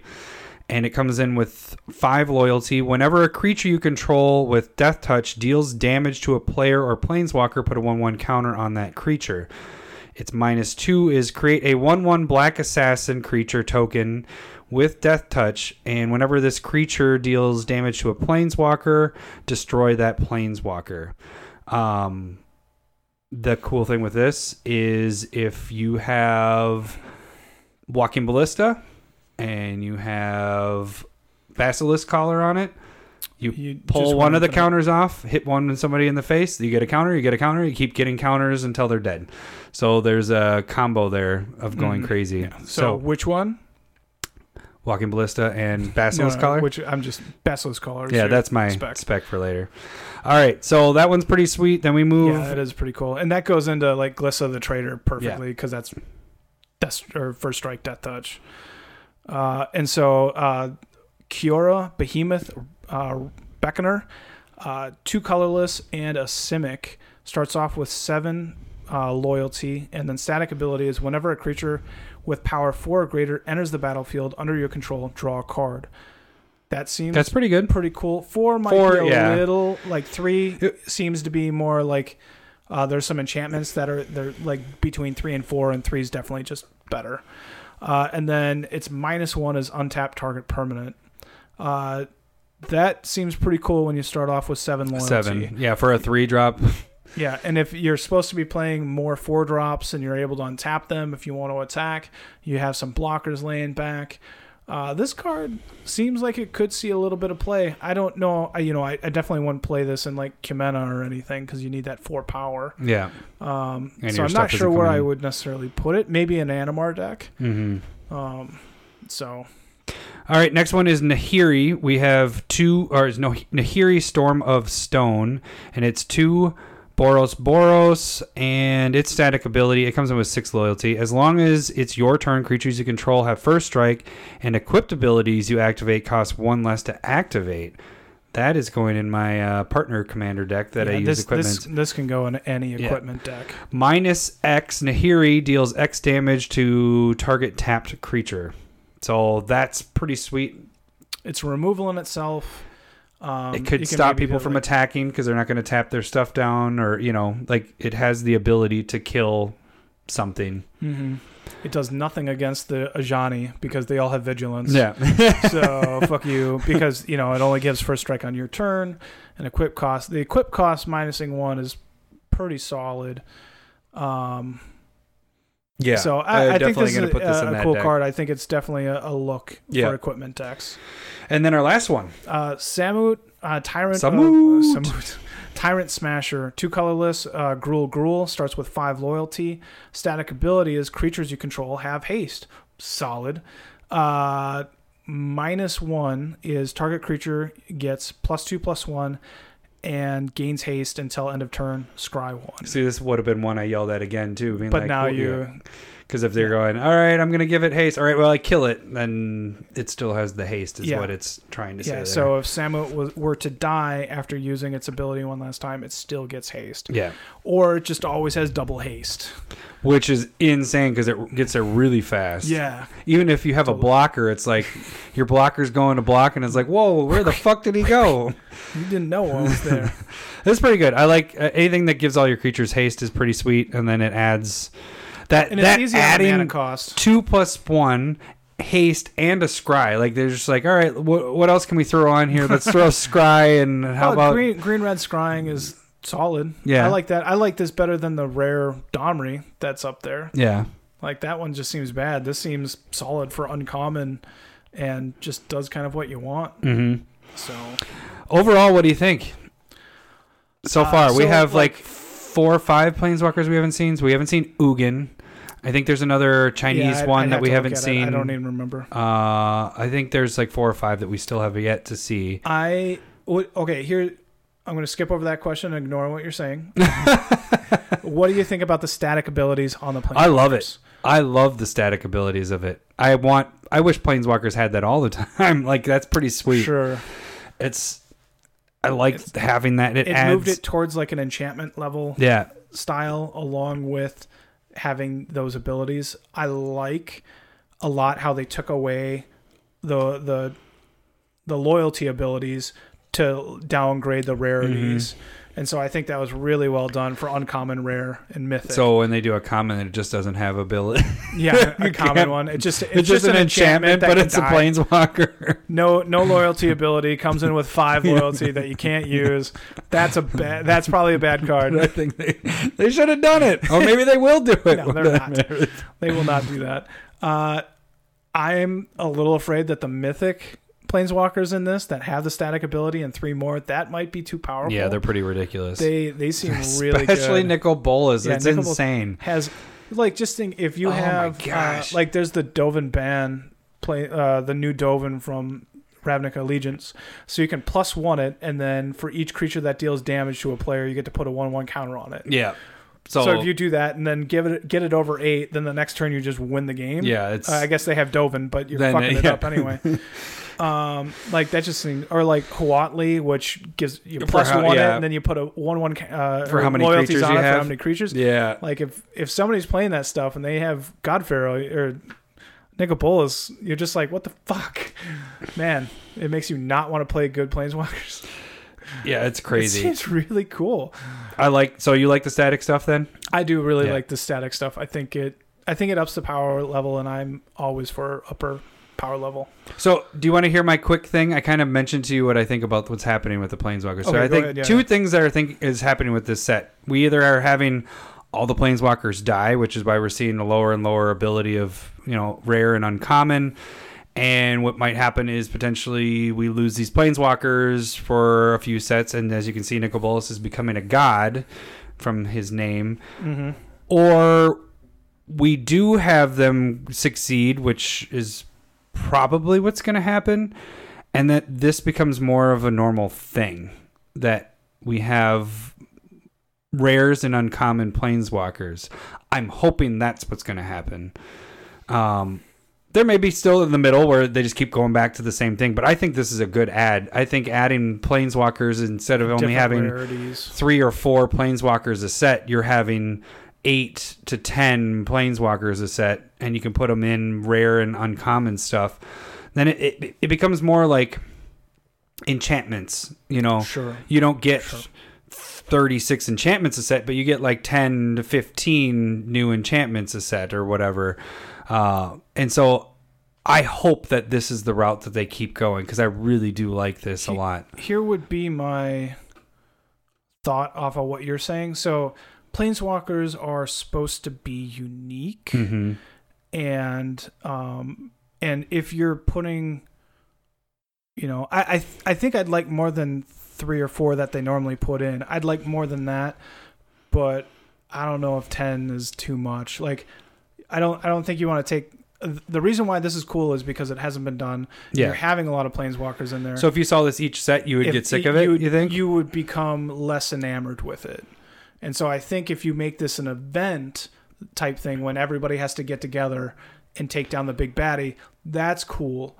But if you're doing it all the time, I feel like you just take away a little bit of that luster. So what do you think about the other way of what if he wins? None of them. Again, I think I don't think they can, because that's like the bread and butter of each set is like Planeswalkers are the poster boys for poster people, Planeswalkers for each set. And so if you take those away, you're kind of, the story is based around Planeswalkers. So in my mind, you're not taking Planeswalkers out unless you're going to completely new planes, completely new story Planeswalkers, for a bit. and then you're just getting new ones.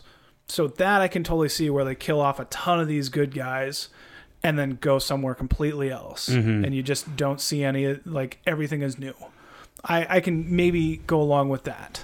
And then you gradually could work this story back where you have people, like, what if that'd be crazy if they actually have Nicol Bolas win and completely destroy and become a god, although the gods are in this too. The Oketra and Kefnet and Ronus and not Hazaret. Yeah. And Erebos. Yeah, there you go. Those will all be back. Yeah. They will probably be legendary. But not Hazaret, because he lived. He didn't actually get killed by he was Nicol Bolas. saving, was what I was reading, saving the people from... Yeah, something like that. Anyways, there's some more story stuff that we're going to... Story-wise, like, I think you're stuck in the middle. I think you almost have to kill off Nicol Bolas. I like him. He's or a dragon. severely weaken him again. So like he loses, maybe not die, but has to go lick his wounds for a couple sets, and we don't see him. It'd be crazy if he wins though. If he wins, yeah, I don't know what the fuck you're doing. Because right now, like you got a lot of them together, and he's stealing all of their abilities. They're gonna go Game of Thrones on this shit and kill all the good guys. Like, what the fuck, Red Wedding? I think like if you're trying to play off of that insanity, you passed that boat a couple years ago. This, in my mind, is more of them playing off the Avengers. Yeah, they're bringing everybody together. You got to. That's what a lot of the talk is like. I mean, that we're talking about the trailer, but that's kind of what it gives you the feels with that. Like you got these heroes, which are your planeswalkers, and it totally is the Avengers going against Thanos. Yeah, and that's Nicol Bolas for this. You know, it's kind of crazy. Like I could see a good series set up with this. Sure, you know, sure. like. And I was telling you before, I showed this to my brother who hasn't played Magic since he was like 6. And he was like, that was really cool. He doesn't know any of the characters, doesn't know anybody. He played that one time when he got drunk and wanted ham sandwiches. Yeah, that means he remembers it less. But yeah, so he saw it and he's like, that's really cool. And I was like, that could be a movie, right? He was like, yeah, or a TV show or something. He totally agreed. Like that would be a show, just watching that trailer. So this is... Do we need to move on? Yeah, we definitely do. I was about to look at the time. We're probably we're almost at 2 hours. This is my. I hope you're drinking. Yeah, the funny thing is when we cut out lore time, which we're gonna probably add in. Thank later. God we cut lore time. I was like, oh man, are we gonna have enough time? Like, what if we get done with our talking about gameplay in like 10 minutes? No, that took 50 minutes for us to talk about that. All right. Yeah. So we'll have more to talk about the spoilers. Of course, more was spoiled, but. When more comes out, we're going to kind of narrow down, especially the generals that we want to talk about and cards that are affecting Commander. Yeah. We don't want to reveal everything because some stuff sucks, but we want to talk about the Planeswalkers because the static unique. Abilities are a Commander thing to be able to use. You know, it's something... Yeah, right now, like 20% of them aren't good enough for Commander, but a lot of them are at least interesting. Yeah. So, all right. So let's move into Smith Specs of the Week. Smith Specs of the Week, guys. The first card, I guess I'll start it off with one card I had already kind of mentioned. It's Basilisk Collar, and actually I should get my notes out instead of just looking at the card. So Basilisk Collar, the reason why I kind of went off with this one is because of that combo piece with Vraska. And Walking Ballista. Walking Ballista. It's pretty ridiculous. But Lowry actually had picked this, I think it was around last year, maybe a year ago or so. Yeah, like around last spring, last summer. It's a really good card. Like in general, this is a good card. The non-foils, I always do that regular. The non-foils are at like $5 right now. Mm-hmm. But the foils are sitting $7. Actually, no, I was picking mine up for $6. So if you get Modern Masters 2017, you can get them for $6. The inventory is low on those, so that this one's actually a more like you need to pick these up sooner rather than later if you want the foils. Mm-hmm. I believe what is the World Wake ones? World Wake ones are 11, so it's not that much more expensive. But if this catches on, or Walking Ballista is just a really good card, and putting Basilisk Collar on it makes it even better. Right. So. And Basilisk Collar is a fantastic equipment for and it's Commander. An 8,500 EDH decks, so totally it's used in a ton of decks. So I definitely think you should. I'm going to be short on our specs just because we're really long on time, but definitely pick these up. I picked up a few of these. I had regular non-foil ones of these. I know I keep going regular ones, but. Definitely get the foils. It's only $2 or $1.50 more, and you can get a foil. The percentages are off on it. Yeah, so that's definitely something that's going to go pretty soon. Larry, why don't you go into your first one? My first one is going to be a white screen. It's going to be Thalia, Heretic Cathar. So this, but specifically the Buy a Box promo. I really like this pick. The art is different from the original, the set, and so basically I'm just looking at this. I was still going off of the differences that I the article we talked about a couple weeks ago, and so I was kind of looking at this versus TCG and Card Kingdom, and then I noticed that the promo, like pre-release promo and the foil, are both sitting at $6. This being at $2.50. seems to be a lot Yeah. to get up to 6 easy. So he showed me this card when we were talking about our specs beforehand. And first off, the art of this is so much better, in my opinion. I love the art of this. When a card catches on, the Buy a Box promo gets more expensive. So, like, if you sit down and look at the Celestial Colonnade that's from World Wake, that was a Buy a Box promo, and that one's like $10-20 more expensive. Mm-hmm.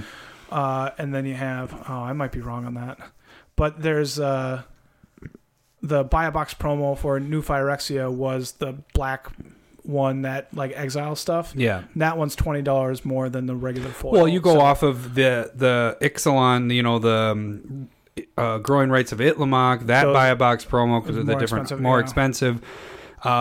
If the art is better, which I think I like the art of this so much better than the original art on this, and it's so much cheaper. So I was like, and so this one being so much cheaper, a third of the price, it's well worth. It's almost the same price. It is almost the same price as getting a regular one. Yeah. It's a non-foil.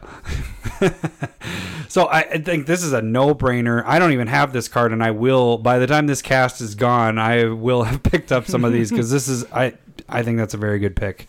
I like it. My next one, it has to deal with the general that was revealed, which we did not talk about on this, but we will talk about it next week. But it's Master of the Wild Hunt, and I'm more focused on the Masters 25 edition. Foils. The foils, yeah. So those are sitting at, I was able to pick them up for around $550, and I was still seeing them on TCG for $550. If that Wolf General kind of catches on, this card could really spike. But this is a good card in general, like as a card for Commander. You're creating Wolf tokens, and then you can tap all your Wolf tokens to do damage to a creature. Kind of fights. Yeah, and then they can deal the damage, whatever they choose with that. But the main thing is, the Masters 25 is at $550. If you go to the M10s, they're at $12 to $15 right now. Mm-hmm. So there's a big difference between the the Masters 25 and the M10 ones.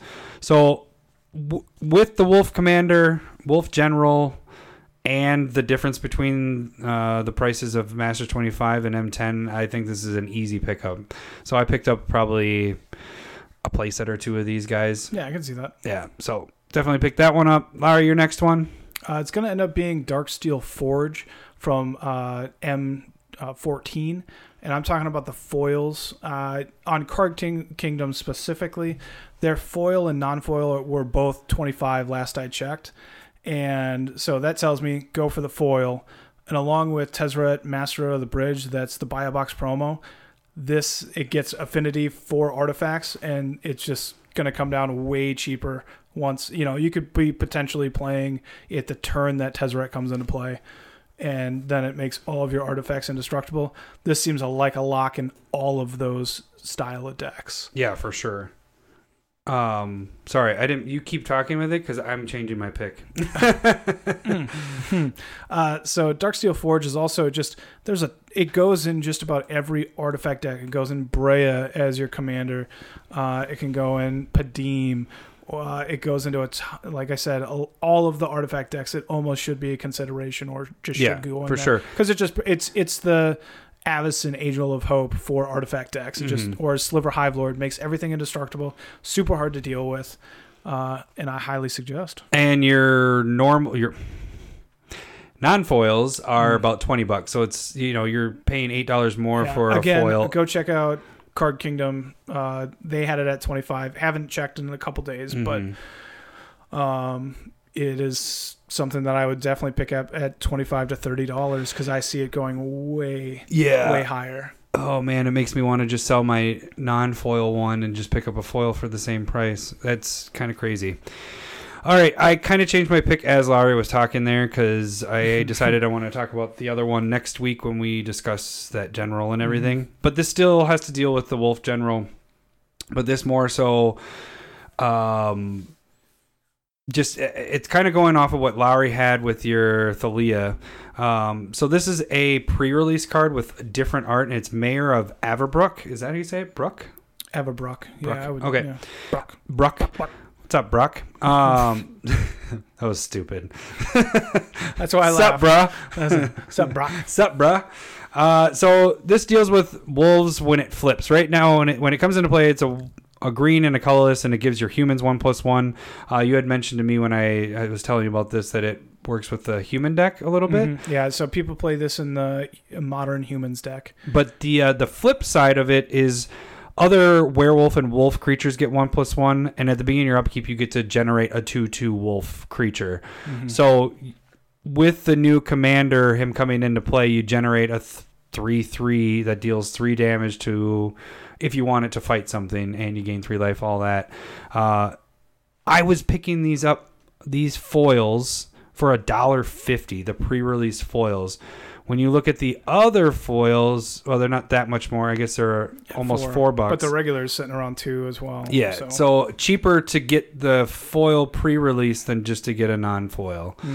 There was still quite a bit of inventory on these. You have some time on them, but and the discussion between us was like, you're kind of high on the wolf deck being able to be built, and I'm a little more hesitant on it, just giving people a warning. Like, I don't know if there's enough to make a wolf deck very good, and so like these cards might go up a little, but for me, it's not as sure of a thing as like ninjas or wolves. Right. It's not in that category, but it has potential. The ones that it's all my lists that I have, the only ones I spec'd on were cards that were, not necessarily like when I did low walls, inventory or used in different spots. When you did walls, when I did just bought all the walls I could to just try to get that to work. This I bought, I think probably 8 different wolf dealing cards. Like I didn't go through and buy every single wolf card, but I am going to use that. What is an interesting technique for selling lately I've been noticing is when you sell them in lots on eBay, they don't sell as much as the singles, but I do probably once a month sell either a coin flip lot or a sapperling lot or a wall lot. The ninja lots, when that came out, I sold those immediately. I did sell 2 of those. And that's easier for me because then I can ship it as a big package and I don't have to pay multiple times for shipping. And so with this, I bought enough that I can put them as a foil wolf lot. And you're going to have a couple people out there like, I like wolves. I want to buy these. And boom, I can sell 3 sets of them, make my money back. 2 sets of them, make my money back. So, but some of these, we'll talk next week, a couple other things with that. But the more of them are... buy lists are still pretty similar, so if I really wanted to get out, I can just go, all right, Card Kingdom, here, take it back, and I didn't lose any money out on them. So, all right, your last one is going to be Fate and Unraveler. So it's you talked about it in your Nekusar deck. Whenever an opponent draws a card, they take a life. This is in like if I'm remembering right, like 80% of Nekusar decks. Yeah, this is an awesome card in there. And Nekusar is a top 5 played commander deck because it's badass, and so that told me that this was one of the higher played cards. It does have a reprint in a commander set, and so like the non-foils are worth nothing, and the foil here is worth like $1, and I feel like this is something that has a lot of potential to go up as a foil. And so for $1, for $1 in a highly played deck. It doesn't go into a ton of decks, but with that price, it feels like it's something that could easily go up to like $4 or $5 in a year or so. With it being like an enchantment creature, it's going to be harder to work into like a Masters style set. So yeah, that was my thought on it. And I feel like the foils were a little low inventory as well. Okay. So, congratulations on the longest episode we've ever fucking recorded. Yeah. This should have almost been... We are at the 2-hour mark right there. All right. You're welcome. Yeah, you are welcome. If you have an hour drive to work, you can listen to us on the way back. On the way back, yeah. Which one is it that I'm not going to listen to this? I was gonna say I have to listen and edit it. Oh shit, I gotta edit this. Damn it. There's one of our listeners appreciates the longer episodes because he can listen. I don't know which one is work? Yeah, on the drive in. Anyways. All of them. Yeah. You're Anyways, let's end this quick. So you guys can follow us on Twitter at Commander Smiths. You can subscribe, like, and stuff at our YouTube channel. At Commander Smiths. And you can go to our Patreon. At Commander Smiths. And then you can Gmail us. At Commander Smiths. I think that'll be it. We got to cut this. Yeah, we got to go. All right. We'll see you guys next week. Thanks for listening. Bye. Bye. Wait, what? Bye. See ya.